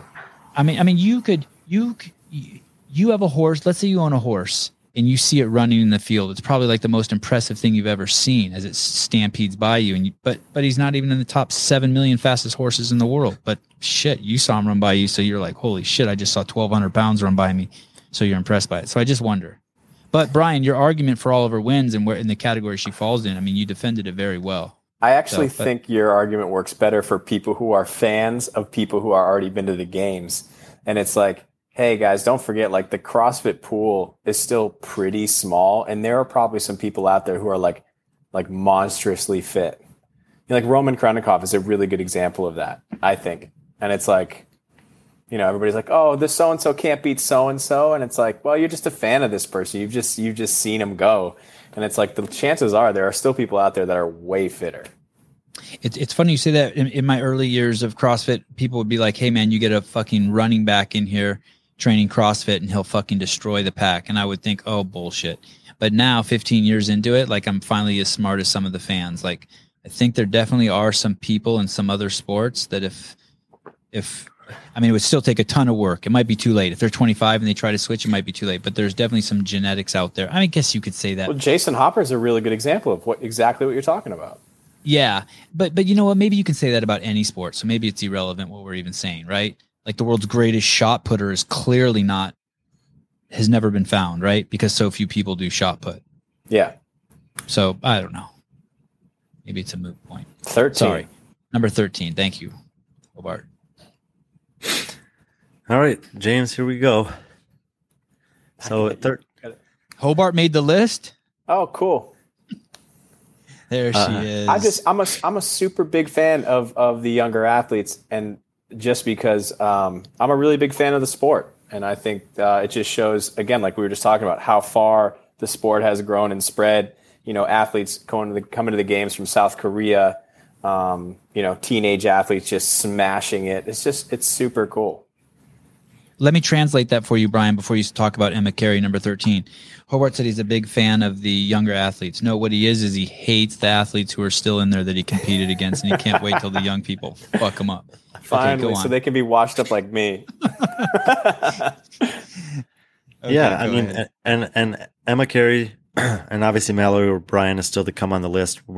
This was difficult for me to figure out where to rank them. And I said we'd get back to talking about the Granite Games. And this is what I wanted to say about the Granite Games is Mallory O'Brien and Emma Carey come in and do the Open. Emma Carey finishes, since we're talking about her, she was second worldwide in the Open. She was fourth in the quarterfinals. And she said, I'm foregoing the age group online qualifiers and I'm taking my one shot to make it as an elite individual female athlete at the games, despite still being eligible to compete in the teenage division. And she said the Granite Games. And I was so excited to see both of them compete because I was like, okay, doing it online is great. but let me see what happens when you line up against some of the best in the world. And then they both get sent to Granite Games. And, Christy Aramo was there, yes, and we know that she's got 4 finishes of 13th or better at the games. But in my opinion, none of the top 10 women in the world this year were at the Granite Games. So I still haven't seen these girls go against the best in the world. Instead, I got to see them go against 35-year-old Alessandra Percelli, Ariel Lowen, who wins the competition, who's showing up there just to get a name placard, according to herself, Christy Aramo, who fails to even qualify, and Caroline Connors, who makes her first trip to the games. So I still haven't seen these girls on the floor against their idols, probably. The Katrins, the Annies, the Tias, the Karas that they've been watching for the last 5 years as they're aspiring to be those girls. So I'm keeping them outside of the top 10 right here, but it's not that they don't have that potential. And no matter where they finish, they've already set history. Who's eligible to compete as a teenager has ever qualified for the games as an individual before. Brian, sorry, I know you said this. I just want to see if I heard you correctly. Are you saying that Emma Carey could, how old is she? 17. So you're saying she could compete in the teen competition this year? Both her and Mallory O'Brien could be, yes. Wow. That is nuts. Has a dude ever done that? No. So that's only a woman thing. These are the first 2. Amazing. This Haley really... Adams tried. She made it to regionals when she was both 16 and 17. She failed to qualify both years, which is fine. It was impressive just that she was there. She was that was her writing history. But these girls have both done it this year, and it's the first time it's ever been done. Wow. And there's no question that it would have been Emma or Mallory who won the teen competition this year. So correct. Well, there's another woman who was competing at Atlas Games who's only 16 years old, and she narrowly missed making it as well. Her name's Emma Lawson. But I think Mallory and Emma would have ran away with the competition. Mallory chose to participate in age group online qualifier and qualified first. Why is there more hype behind Mallory than Emma? We'll get to her in a second and talk about that. Okay. Number 12. Yeah. Oh, wait, one more question. Well, you can show us the slide for number 12. Brian, when you do these rankings, are you trying to be right, or are you trying to be most logical, or are they the same thing for you? I think they're the same. I mean, I'm using everything that I know about the sport and the athletes and the competition this year to try to put them in the order that I think is most likely for them to finish. Okay. Number 12, Annie Thorsdottir. Wow. And so Emma Carey, Anna Thorsdottir, Mallory O'Brien's going to be the next one up. And these 3 women were the 3 hardest women for me to place this year, because just as much as Emma and Mal are unknown in my mind, because no one at that age has ever done it before, and they haven't competed against a lot of these women before, Annie, like Mackenzie Riley, is coming up. She gave birth a year ago. And she's talked about publicly some of the mental and physical stresses that have been accompanying her this year. Now, she's also done incredibly well in the competition so far. And we've talked about this before, she's basically been ahead of the game every step of the way. 118th in the Open, 9th in Europe, 3rd at Lowlands Throwdown, and just generally feeling better doing those workouts than before. I've seen some clips of her training for the games, and her tenacity, it looks like it's there. It looks like she's as fierce and determined and driven to do well at this games as she ever has before. This is her 11th time competing at the games as an individual, and she's 31 years old. And she had to take last year off to give birth. We talked about her at length when we did our top 10 of all time, and we had her second place there. Certainly she could do better than this. But I think that this is a fair place to put her, given so many of the unknowns coming back from the traumatic and life-changing year that she's had. Super physique, like Mount Olympus shit. Like fucking Batman ain't got nothing on her. The fact that we get to see someone like with Annie's physique compete in the CrossFit Games aesthetically is a gift to all of fucking humanity. I mean, that she makes you proud, to be a human. What a super creature. And the fact that she's been in the game since the dust at Aromas, as Brian said, in 2009, what a special gift. We should all be thankful she's competing. And like you said, Brian, the mom thing is makes me want to tear up. It's so awesome. I do want to ask you this. If she finishes 12th, based on the rest of your picks that I haven't seen yet, will she switch places with Katrin Doder for the all-time top 10? Will she then drop from number 2 to number 3? It depends how Katrin does. Of course. Okay. Number 11. I know he ducked it. Ryan ducked the question. Come on. I didn't. I answered the question honestly. No, because you know what Katrin. What if Katrin places where you have her placed? That'll be tough. Then it'd be, maybe. Okay. Then we got to do another show. Number 11. Yeah, good point. Christian Leon says Cara is the fittest mom. I probably agree with you. Mallory, we'll see. Mallory O'Brien, number 11, the young superstar, so much hype around her. Basically, no one would even know who Jason Hopper was if it wasn't for this Podunk podcast we do. But Mallory O'Brien has made it on her own without the help of myself and Hobart and Brian Friend. What is this hype about, Brian? I think that the hype for Mallory as opposed to Emma is what she did at the Granite Games, honestly. I mean, coming in there, she was 5th in the open rank, 1 spot behind Emma, and she was 3rd in the quarterfinals, 1 spot ahead of her, I think. So they're basically coming in with similar credentials, and she beats Emma in the semifinal, but it wasn't really as big of a gap as you think. They both were coming into the final event having already secured a spot at the games, and Emma took a risk in the final event by trying to do the double dumbbell overhead walking lunge unbroken, and it bit her in the butt a little bit, so she finished pretty low in that event, but it didn't matter. She still finished 3rd overall. Mal played that particular portion of that event safe and ends up finishing 2nd and actually a few points behind Ariel Lowen for the overall win. But it's not that event that stands out in anyone's mind, including my own. She won 3 consecutive events at that competition. The only other person in the world who won 3 consecutive events at a semifinal this year is Tia Claire Toomey. I don't need to really elaborate on that, except for the fact that the way she won those events was incredible. She attacked all of them. We talked to Taylor Self, who attacked the dumbbell thruster workout, imploded, and ended up not making the games because of it. Mal attacked that workout, and when things got tough for her, if you go back, James, and watch that event, she gets to the round of 12, I think, and you can see that it's setting in like, oh my God, did I go too fast? But instead of buckling under the pressure, she finds another gear, she dials it in, and she finishes out the event the way she started, which is in 1st place. Now, that was one of I watched that Granite Games. I watched that pretty much that whole competition. I agree with you there, the way she attacked things and her poise. Here's my thing. I just don't know how these athletes swim. And the games is a place where it's like, you know, the semifinals, you could be like, all right, the next workout's my thing. I got to get in my rhythm. There's just no time for that at the games. You have this swim paddleboard weird thing. Then you have this cheddar block Husafelt. Like every next thing is the next weirdest shit that's going to come up. And it's like, I think with these rookies, if they can't get into a good vibe after that swim, I don't see them pushing as high as into these spots. And that's not because of their fitness. I think their fitness is there. I think it's just because familiarity of being in the games, and as ruthless as Dave is, and just how unrelenting the games are in that sort of like, hey, if you weren't ready for the last curveball, you sure as shit are not going to be ready for the next one. So that's something I think about with them, and it's not because of how fit they are. I just, it's seeing their poise at the games, and then just dealing with things like long swim, long paddleboard, weird events.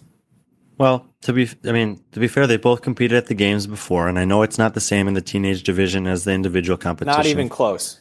No, but they did have to swim, and they can swim, and they did have to deal with some things that are a little different that you might not get in other competitions. And at their age, there's really nothing else they could have done to prepare for it than what they've already done. Also, last year, in replacement for the games that didn't get to exist for the teenagers, Mal did go and compete at the Pitt Teen Throwdown, and she won that competition. And they have some outside of the box programming there too, using their landscape and physical features of the landscape for their competition. So it's a fair point. Obviously, they do lack some experience at the games. I think that mentally, both of these girls are tougher than anything I could ever comprehend, especially at that age. And I do think that they have the ability to. This is what I specifically was watching for at the Granite Games, was when adversity struck, what would they do? And in the wall ball event, Mal started getting some no reps, and she didn't let it get her down. She adjusted and made it work. Emma started failing that dumbbell at the end, And it wasn't so much how she responded on the field. She talked about it afterwards, that she was like, no, that was a calculated risk. I knew what I was doing. And it's this level of maturity at 17 years old that I can't fathom. And I think they have good people in their corner. I think they have a good shoulder on their heads. And I think that they're positioned to respond to those challenges differently than almost anyone else on the planet at that age. Well, yeah, heck yeah. I mean, prove me wrong. I'd be happy to see that, but I don't see them this high. Hobart, I was going to ask you something similar in that same vein. I'll just ask you direct. How much harder? So if you have one dog, 2 dogs is twice as hard as 1 dog, but 3 dogs is more than 3 times as hard as 1 dog. Anyone who's owned 3 dogs, shit starts getting, it's a fucking lot of dogs. Yeah, we had 5 once growing up.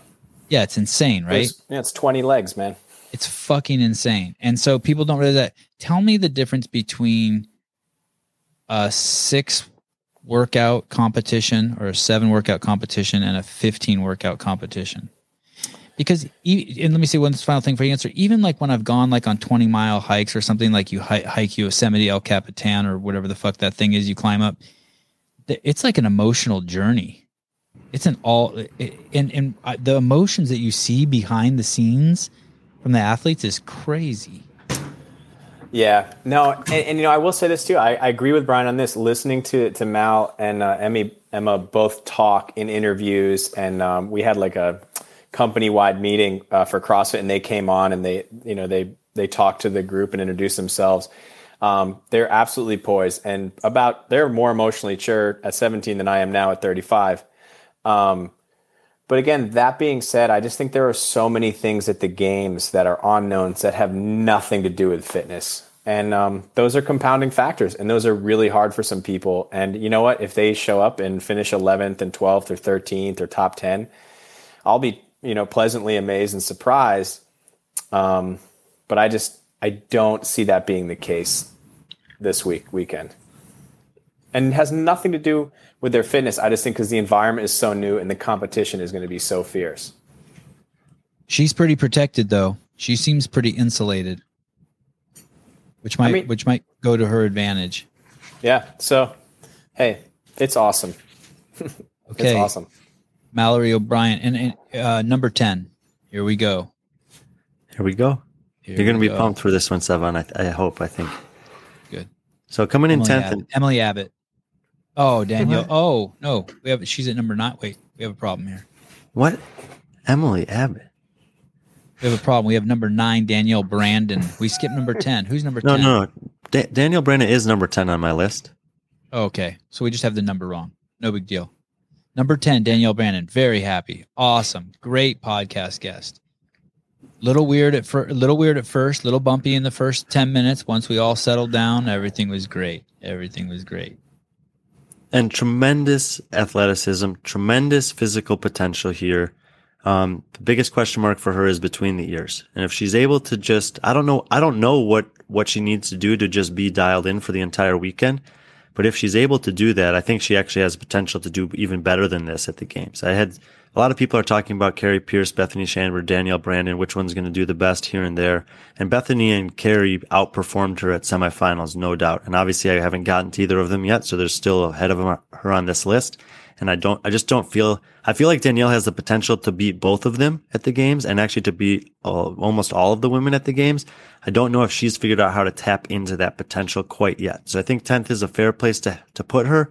And she's one of those athletes that has the ability to do a little bit better than this, ability to do a little bit worse. Maybe like 5 to 15 is her range. And so I settled on her here at 10. She was 10th in the 2019 games. And it was kind of, I think, unfortunate for her that she didn't get that spot. Obviously, we didn't know at the time that Anna Fragkow was not going to be clean. And so she didn't get the opportunity to finish out that games. So she missed out on a little bit of experience there. I think she is a little bit short on experience relative to pretty much everyone else that's going to come up on the list at this point. So I have her here at 10th. I'm super excited to watch her. I think she has the potential to hit some home runs. I think if she can just navigate some of the, kind of like Jason Hopper, if she can navigate some of the things that come up and then rebound from those and do well when she knows she can do well, that she's kind of a force to be reckoned with. This chick has grit. She presents like a Bentley, but she's a monster truck. There is no question. Her psychology, when you talk to her, I mean, she's just like, I don't trust anyone. And I mean, she's a fighter.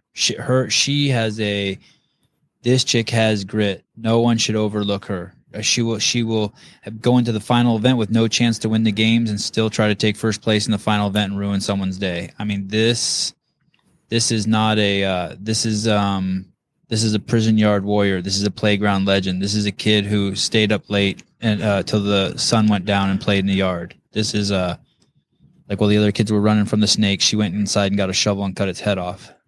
Don't mistake her looks for something that's not fierce. That's my thoughts. James, I'm nervous that you're not going to like this next one.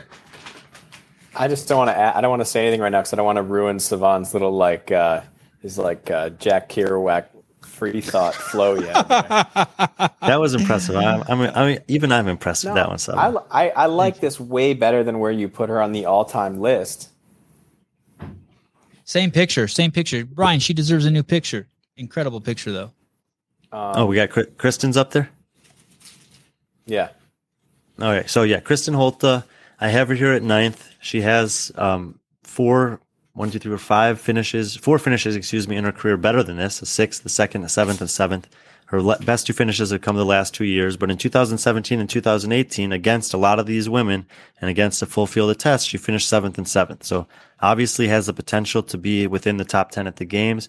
She is technically Masters eligible this year at 35 years old. She won her semifinal in Europe. We've already talked about how strong the women's field can be there. We know she can win events at the games. She can have top 5 finishes at the games. I think she's still relevant and competitive with the top 10 in the world, but I think we see a little bit of a regression from her this year. Not anything to do with her getting worse, just with the field continuing to be strong and a couple girls getting a little bit better. I think that's the line this year is how good the women's field is getting, and how they're closing that gap little by little below Tia. How are you feeling? Good now, Seva? Does she speak English? Yeah, I feel so much better. Yeah, yes. She does.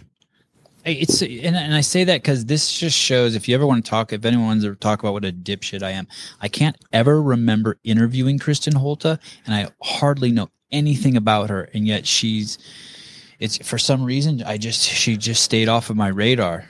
Because she's quiet and just does work, man. She's so cool. Yep. And how do you know her? Did you train with her, Hobart? I she came down to one of those. We had like a Reebok athlete training camp, and she just came down for a couple of days and kicked everybody's ass, and then just left quietly. Awesome. Where's she from? Norway. Oh, okay. That was supposed to be a joke when I said, "Does she speak English?" Because I thought maybe like you were going to say she was from North Carolina or some shit. Okay, that was funny. Thank you. Number 8.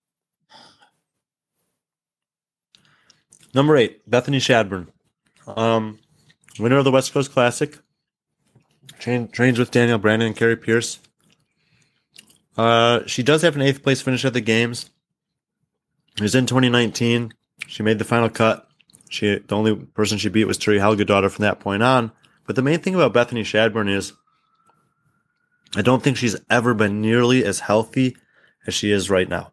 We talked about a little bit with the men, how health can go a long way in competition. The last couple of years, she has taken, I don't want to say that other athletes aren't doing this, but she just advertises it more than just about anyone else.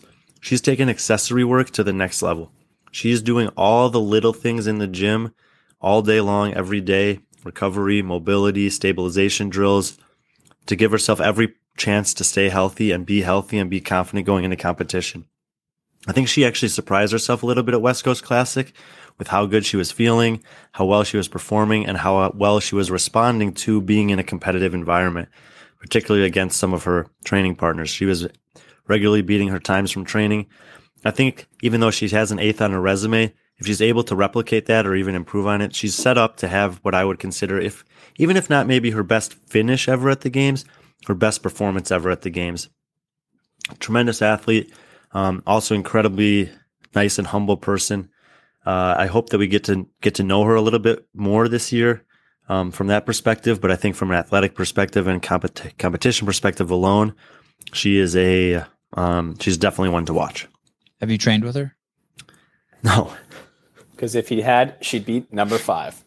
Oh, man. Just checking. When you say obsessed, you mean like Lucas Parker obsessed? Or not that obsessed? Maybe more. Wow. Really, Hobart? Yeah, check out her Instagram. She's always like doing some little thing. But it seems to be working for her because she did smash up the West Coast Classic. And I just thought her positioning, like her body, the way that her body was positioned in every movement and every combination of movements was phenomenal. And you've talked about before, Sevan, how some of the best historically in the sport are also some of the best movers, and she is moving very well right now.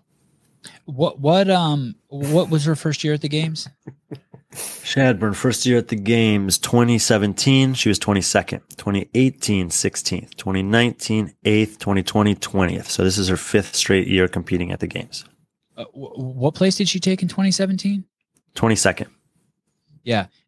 So I remember that year. I think it was that year that she came in, and there was a lot of hype around her, and I felt like she lived up to it. She handled the pressure really well in 2017. Did she win an event that year? I don't think she's ever won an event at the games. There's a great comment on here. I have to read it to you, Brian. I love how people listen, but I can't tell if they're joking. But Brian basically just said, I think she'll get 8th because she does a lot of accessory work. Yeah, I saw that too. That's a really good one. That is good. That's it. You heard it here first. Number 7. Number 7.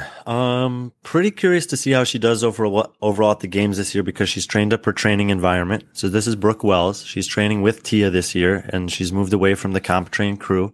And I think that's totally fine. I think that some athletes thrive under having the consistency year after year after year, and others get to a point where they realize, like, this has been great for me, but I want to go and see if I can tap into somewhere else. And she saw this opportunity and took it. And I'm curious to see if it manifests itself into something that she's hoping for, which I'm guessing she's hoping for her career best finish at the games this year. Last year, she was 5th, which was her best to date. She has this history, not to the extreme of who are we talking about earlier, who was like bottom 10, top 10 back and forth, but 16th, 6th, 14th, 8th, 15th, 5th. So the pattern would say that this is set up to be a not such a great year for her, but I don't think that's going to be the case. She looked pretty good at the semifinals. I think she is doing very well training with Tia. I think she'll be in the mix from beginning to end of the competition.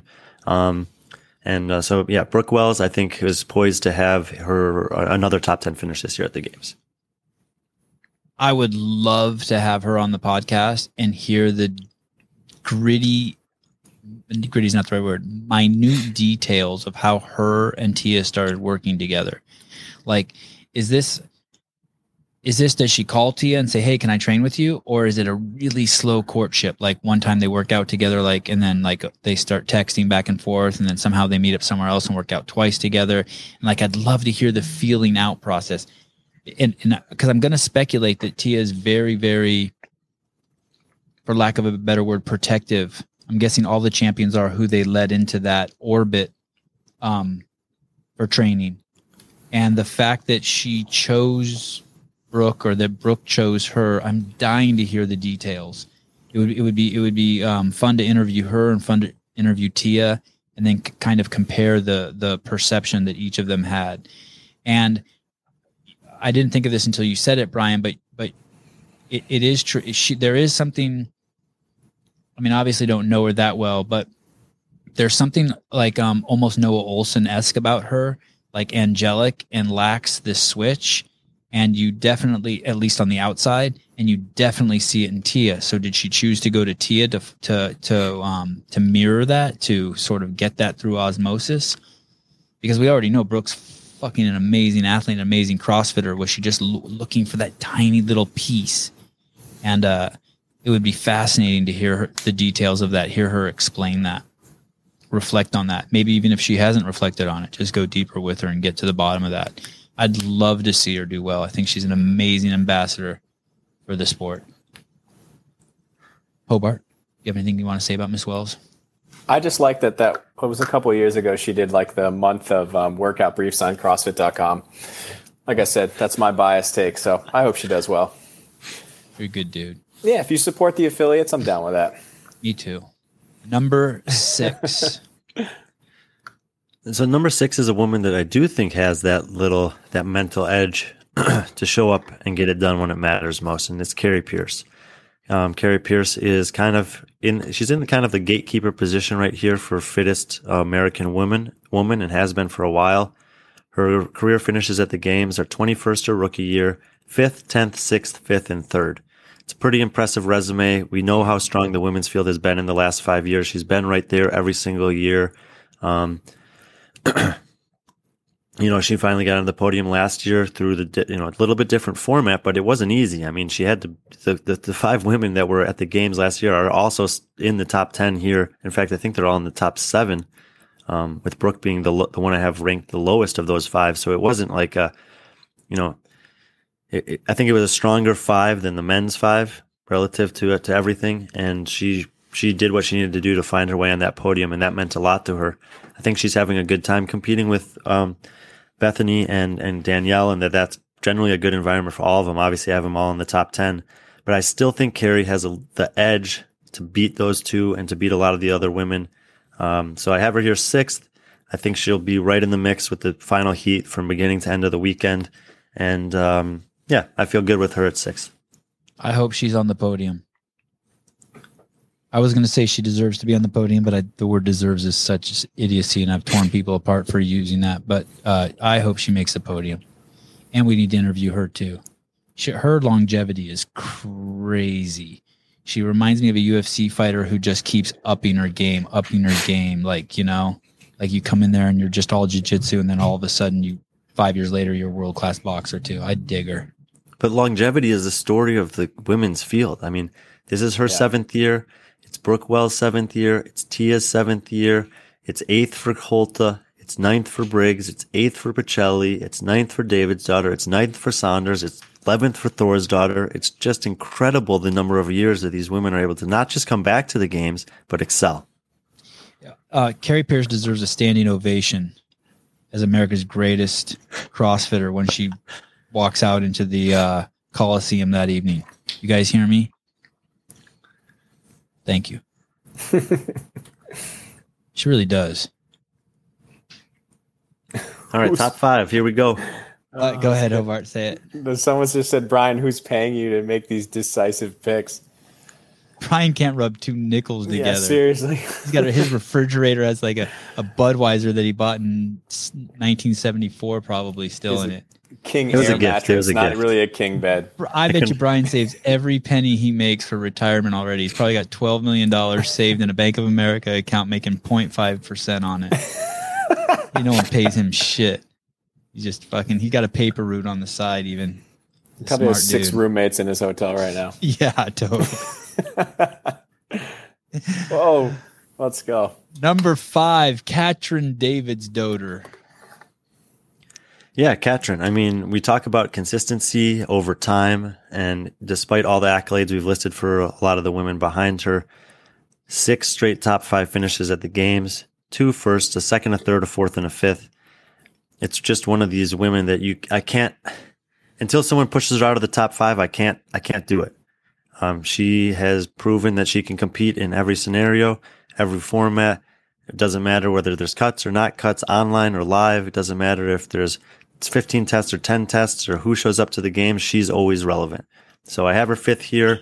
Definitely has the potential to be better. Obviously, it's a very competitive field, but I'm very happy with her at 5th.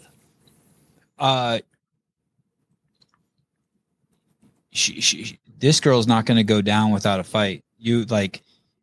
People say, like, you have to stay in your own game and you have to play your own game. There's an exception to this, man. If you want to win the CrossFit Games, you have to beat Katrin. This chick is freaking good at CrossFit. She knows what's going on the floor. She knows what's going on with her. She works her ass off. She's managing an immense amount of fame within the community. This is the alpha lion and one of the alpha lions in the pack, and all the other girls know it.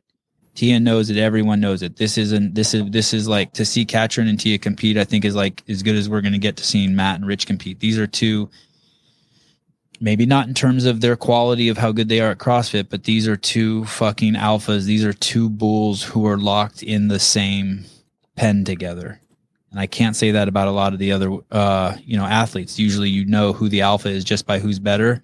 But this is, I view Katrin as a mental giant. And it's oh man, I'm so happy you said that, because I'm watching the comments. And again, I think there are probably people out there who in an online comp in the gym are fitter or would beat her in workouts. But Katrin is someone who's like, I'm going to look at every little detail. If I don't have a knife, I'll stab you with a pencil. Right. she's I'll bite you. Yep. Yeah, exactly. My hands are broken. Oh yeah, I'm going to chew your arm off. I just don't think everyone understands it at this games level. Like, that's one of the things that, aside from her fitness, aside from her training and coaching, like, that's one of the things that makes her so good. And these athletes who are in that top 5, like, I know watching these other athletes, 10, 11, 12, the Mal O'Brien, the Bethany Shadburns, how fit they are. But it's like, do they have that willingness to be like, go out there and kill? So. And Cara Saunders too. Someone mentioned Cara's name. That is true. I would love to see a weekend of Tia. I would love to. The media that gets access to the corral on the last couple days, if Cara, Katrin, and Tia are in there, should watch the eye contact, the body language. It is going to be the most tense shit. Is not going to be on the floor. I'm telling you, it is going to be. It doesn't matter which. Look at the women we've listed so far and the ones that are still to come. It doesn't matter which 10 of these women end up in the final 10. It's going to be intense. It's going to be really intense. But. And I'll use Kristen Holta. I don't know her that well, but like, there's girls who mind their own business in the corral. These women, Katrin is bigger than her body. Like, if she walks by you 5 feet away, you feel her walk by you. She's not a, I don't know how to say it. Yeah. She has a presence about her. She has an aura. Like, you can't help but notice that she's there. Yeah, and if Cara Saunders is like, if you're stuck in a prison cell with her, she gets to eat food off of your plate first, and then you get what's left over. I mean, these are not like, this is like real big boy time. This is like, these people have stuff going on about them that's like not tangible, and that the rest of us don't. You can observe, but you can't really put your finger on it. And we talk about Brooke leaving the comp train crew and going and trying something else. And we have Katrin, who's not doing that. Katrin is the epitome of, it's not broke, don't fix it. Her and Ben have a unique relationship, and always have, that clearly works for them. And they've experienced all the ups and downs of the CrossFit Games and CrossFit Games season for the last 7 years together. They're prepared for anything. They respond to the unknown elements that James was talking about that others maybe don't have that experience to, as well as anyone. They take what's given to them, and they figure out how to use it best to perform for them. Ben and Katrin's relationship is, it would be great to hear a whole book about that, see a whole book. They have a very, what I've perceived over the years, a very, very unique relationship. They are extremely close from what it seems. Yeah, it's I can't ever see them parting ways. They're like, when they're talking to each other, everyone else goes away. So there's that. All right, we're getting into the thick of it here. Number 4. So number 4 is, I have on my list, is Cara Saunders. And for majority of the season, I had been saying there's Tia, then there's Cara, then there's everyone else. And I ended up making a choice here to put her 4th. And we'll talk about the women ahead of her, obviously, when they come up. Cara, for all intensive purposes, is making her real return to the competitive landscape. Obviously, she was at Torian Pro, but she basically crushed everyone there. We already talked about how Tia and Jamie were not there. She did compete at Australia coming back from pregnancy in 2020, and she won that competition. But again, none of the other women that are in the top 10 of this field were in that field. She was 3rd in the online version of the Rogue Invitational, doing that again within a year and a half or so of giving birth and competing in the middle of the night. Incredible performance to do that. But she hasn't had this competitive experience against the caliber of athletes that she's going to have to go against here. And I don't know, like she trains hard and she trains well and she knows herself very well. She's definitely in a good place. She's super happy in her relationship and with her kid and with her businesses. But she's got a lot on her mind and a lot on her heart. Leaving her child behind was very hard for her. She's made the trip over here by herself. I mean, yeah, she's training with her friend, Dan Bailey, and they've traveled up here together. So she has some support, but she's set out here to do something that's pretty challenging. She's going into an environment that, yes, she has a ton of experience. This is her 9th year at the games, but I think that the level of the women competing has raised since the last time that she's really been in this environment. And while I think she can do great, and I won't be surprised if she does podium, I think it's going to be a little bit more challenging than I originally thought for her when I sat down and looked at the rest of the field. Were you on the podcast, Brian, when we interviewed her, or was that just me? I was on it. You were on it. She I can't tell. I don't believe her. I know I don't believe this.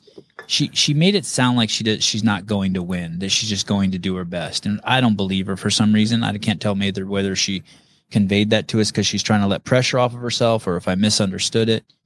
I think I said everything I need to say about her previously. She is fierce. I think that it's a shame that she hasn't won already, because I think she could have if it wasn't for a few injuries or whatnot that had happened to her. But she is,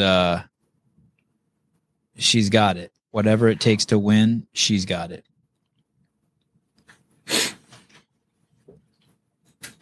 Number 3. So number 3 is the woman who I expect to take over the crown of fittest American woman, and really the next force to be reckoned with in the sport, in my opinion. Haley Adams, I've told stories about meeting her before and about her toughness and ferocity and just having that mental edge that you can't teach anyone. The Mid-Atlantic CrossFit Challenge was a great opportunity to watch her compete against Tia and see her. She was a little, she's 5% behind her in every workout, but she was 5% ahead of the rest of the field. And when we're stacking up this incredibly talented field of women and we're trying to find someone who has the capacity to get on the podium, I mean, she has a lot of competitive experience for 20 years old. And even though she's the 3rd youngest in the field, her resume and pedigree is not representative of someone who's 20 years old. 3 times to the games as a teenager, second, first. 2 times to the games as an individual athlete, 6th and 4th. Yes, it was in 2019 and 2020. But what that also means, even though she didn't have to necessarily go against the full field or the full test, is that she did get to see the full test. So she has the experience of doing 12 events in 2019. She has the experience of not only the online, but then the full test in 2020 at the ranch against Tia, against Katrin, against Brooke, against Carrie Pierce, against, some of the best in the sport in the last 5 years. She's competed at strength and depth. She was 3rd, Wadapalooza 5th, Rogue 8th, Reykjavik 2nd, strength and depth 7th. She's never lower than 8th in the 5 sanctionals she's competed at. She's giving herself an opportunity to go against all of these women in all these different environments. I think she is incredibly impressive. It doesn't matter how many times I see her, just for her size and her body type, the things she can do and the toughness she has is impressive and mind-boggling. I hope everyone gets to appreciate that this year at the games in the way that I think that they will. So I have Haley at 3rd. It's tough. It's tough to put her ahead of Katrin. It's tough to put her ahead of Cara. Some people could say, man, how can you do that? And when you say about all these other people, until I see them do it, I can't put them up there. But in the case of Haley, I feel like I've seen enough that she is worthy of a podium finish at the games. Anything, Hobart? I got something. No, I'm a huge fan of Haley, and watching her career come up is absolutely amazing. And again, I remember meeting her at I forgot what regional it was a while back, and I think she was very young, and she, again, same thing, just super poised, kind of like in the same way that Mal and Emma was. And like I said, because of that, maybe I eat my words because they crush it too this year. But her growth has also been amazing. So I don't think it's a bad pick, Brian. I wish I could disagree with you more. 2 things here. Matt Souza wrote, if you guys are enjoying the podcast, hit the like button. I don't see why you can't hit the like button if you don't like the podcast either. If you're not enjoying it, just hit it, just for whatever reason. If you're watching it. Because it's fun just clicking something on the screen. I think that Haley better make her move this year because shit's about to get real. And I think that if she doesn't really turn up her game, that I know you guys aren't saying this, but there might be implications that she's the heir to Tia's throne. And man, these other two girls, Emma Carey and Mallory O'Brien, might ruin Haley's next 10 years. They might fucking turn her into the Scott Panchik of CrossFit. And I mean, it was really nice that Katrin and Annie took turns winning the CrossFit Games 2 apiece. It's nice, that you get these people so we can have a lot of stars at the top and enjoy the competition. But man, this girls' class, this woman's class is going to be fierce. And I think that we'll see. I know she's really young, but these other girls are really young too. And it's going to get nasty in there. That's a good point. I don't like that heir to the throne thing. And here's why. How many championships does Tia have? 17. 4. Okay. Yeah. She has 4. Okay. You're right. You might be like the next up and coming champion, but until you get 4 champion, like someone wins this year and they're like, oh, they're the heir to Matt Fraser's throne. Like, shut up. No, they're not. They won the CrossFit Games, and that's incredible and amazing. When you win 5 and then win a 6, okay, then we'll talk about it. But anyway, I just wanted to gripe about that one thing. Hey, that's totally fair. And you know what? Matt and Tia have kind of ruined it for everyone else, at least for a few years. Yeah. Because it's going to take for us to forget how good they are, because it's not going to be enough when someone wins once for us as fans of the sport. And that's not to discredit anybody's performance, but it's just like I agree. Anyway. Number 2. This one's going to be interesting. Yeah. So, in some capacity, you could say that my second place picks on both the men's and women's sides are a bit of maybe they're the stretch picks or the outlier picks, or people might say, man, that's pretty high to have them given what we don't know about Hopper and what the relative history of Laura Horvath has been. But I am super, super high on Laura Horvath making a return run to the top of the women's field this year. I think that what we saw in 2018 was not a fluke. I think she actually is that good and can be that good. In fact, I think she can be better than that. I don't think that the one hole in her game of the strict deficit parallel handstand push-up or whatever it is going to prevent her from being right at the top of this field over 15 tests. Okay, we've seen Rich Froning take 33rd in a workout and win the CrossFit Games. We've seen Brent Fikowski take 3 finishes in the 30s and still finish 4th at the CrossFit Games. You can have a bad finish at the CrossFit Games and still have an amazing CrossFit Games. 10 events before any cuts, it's not going to be an issue for her. She's going to do great in the water. She's going to do great with the pig. She'll run okay. She's great on her hands. She'll snatch fine, over 200 pounds, be good enough. She'll do good with the rope climbs and the ski erg and the sled pull and everything else that we've seen that's come out so far. She can cycle a barbell. She's pretty good at gymnastics. And I think mentally and emotionally, she's in a better spot than she's been in the last 3 years. I think that she's got possibly the best person in her corner that you could hope to have in Ben Smith, with just all of the experience and wisdom that he has to share. I think he's actually excited about being in that role, and being back in the games in this capacity this year is a new thing for him. I think he's looking forward to seeing her bounce back and be the athlete that a lot of people have been expecting her to be. She won the Europe quarterfinal. She was second in the lowland throwdown to Emma McQuaid. We already talked about how great Emma McQuaid often does in online competitions. That online qualifier had 60 ring muscle up. She's not exactly a small girl. She did fine on that event. I'm super excited to see Laura. I think that she won 3 events in her first year at the CrossFit Games. I think we might see her win 3 events this year too. I think she's going to have a slew of top 5 and top 10 finishes. I don't think that she can challenge Tia for the win, but I think she has what it takes to beat everyone else in the field.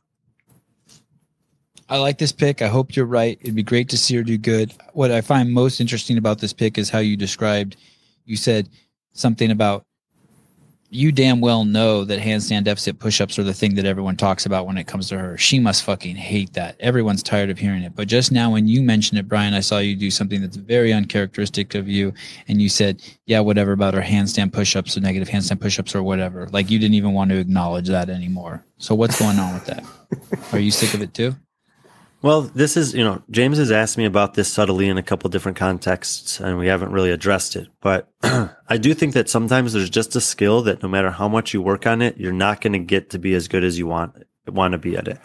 And the one thing that could potentially ruin her weekend is if there is a workout like there was at Rogue Invitational that has those, and it has a minimum work requirement that dictates if you can't do this, you can't advance in the competition.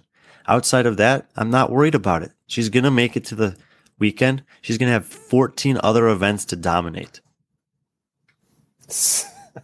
Someone wrote, he trains with her brother, and bam, she's second. I agree with you, Brian. I don't think her 2018 was a fluke. I think Laura's super smart athlete, really awesome person, good head on her shoulders, fierce competitor.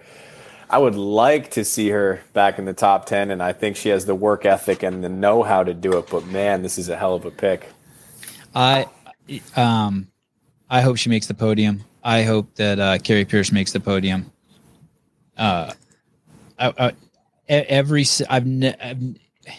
Everyone is impressed with Laura Horvath. You never hear anyone say anything. She's like awesome. All the film crews, the media, all the athletes I know that have ever trained with her come back jaw dropped, like, oh shit. So she's doing something right. Does she speak English? Yeah, I think she's getting better. Get her on the podcast. Yeah, we definitely should. How old is she, Brian? 24, 25.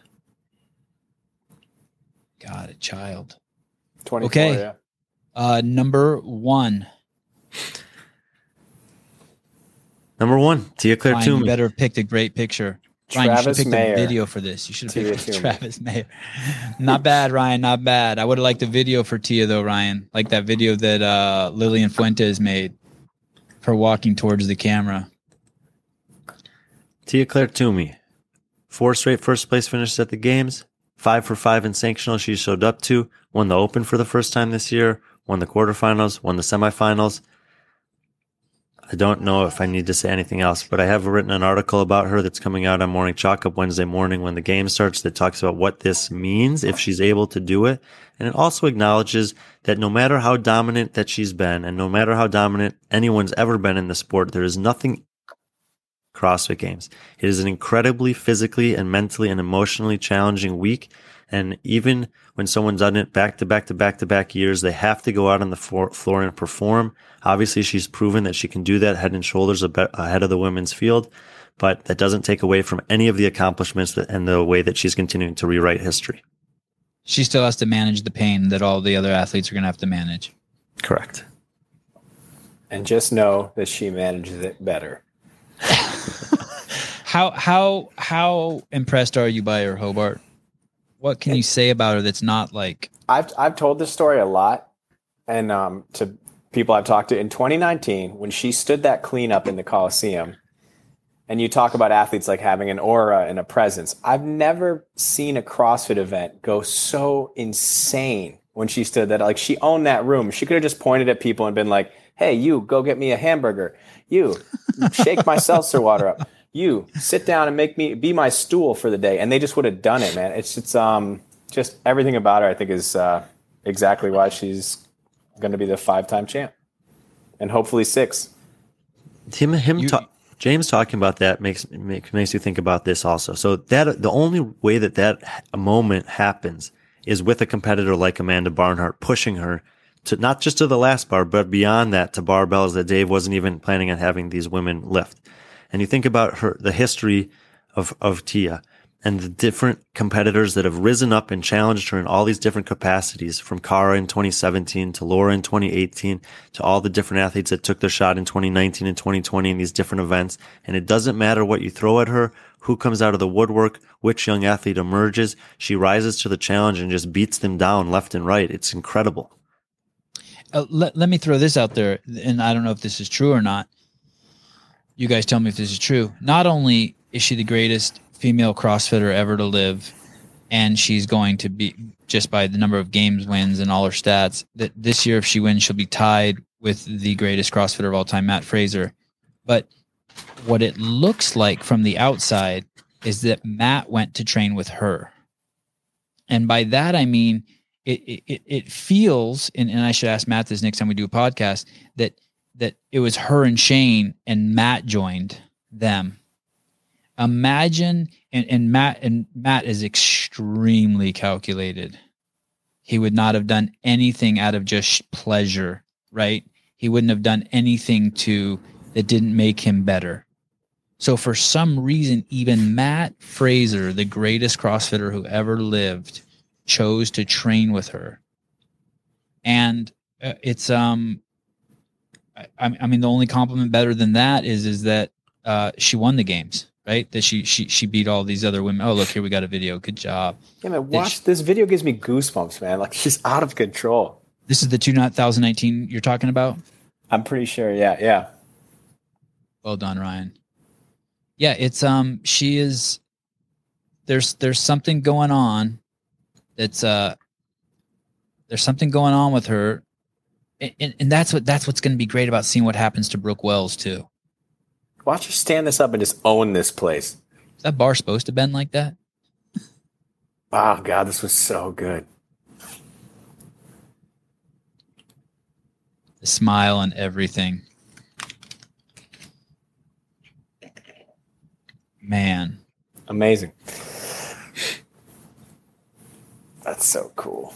And another fabulous thing, obviously, is that if you've been following CrossFit for long enough, is that we saw her sort of grow up into becoming this mature woman, right? She shows up at her first games and she's a little more timid and she's still amazing. And now we've seen her Yeah, like she's someone like you watch her work out and win and you're like, she makes you believe you could do stuff that you can't do. You don't see a lot of athletes in any sport who make you feel like that. Cool. Meaning she's accessible. You look at her and she's accessible just by looking at her. Yeah, or she just has like enough aura where it's like she just has enough to give out. It's like she's like, I don't need this. You can have some too. It's amazing.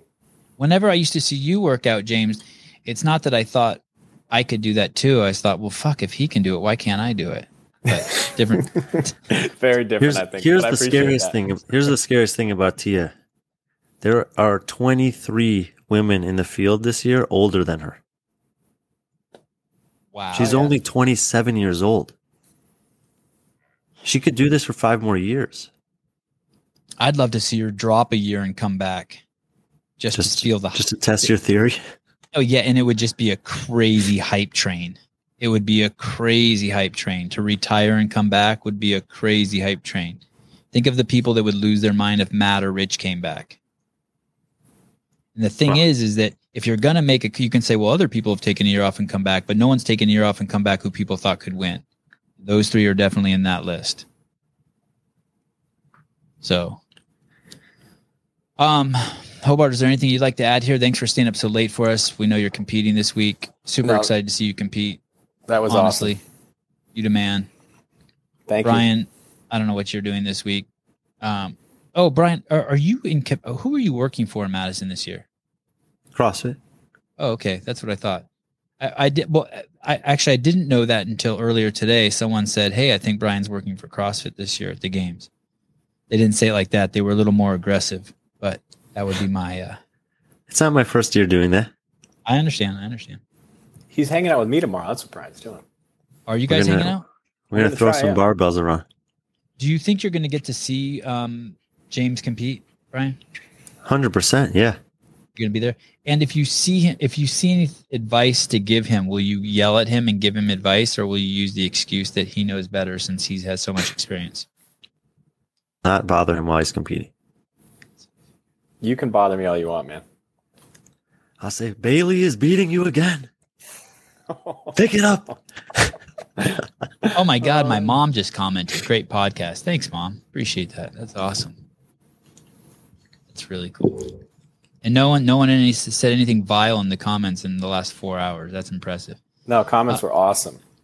Thank you very much, everyone. We will continue to bring you as much information as we can gather that we find interesting. I don't know when the next Josh, Matt, and Sevon podcast is happening. It could be any day. It could be later on tonight for all I fucking know. And we're out. Thanks, guys. Thank you very much. Ryan, you can hang up on these guys.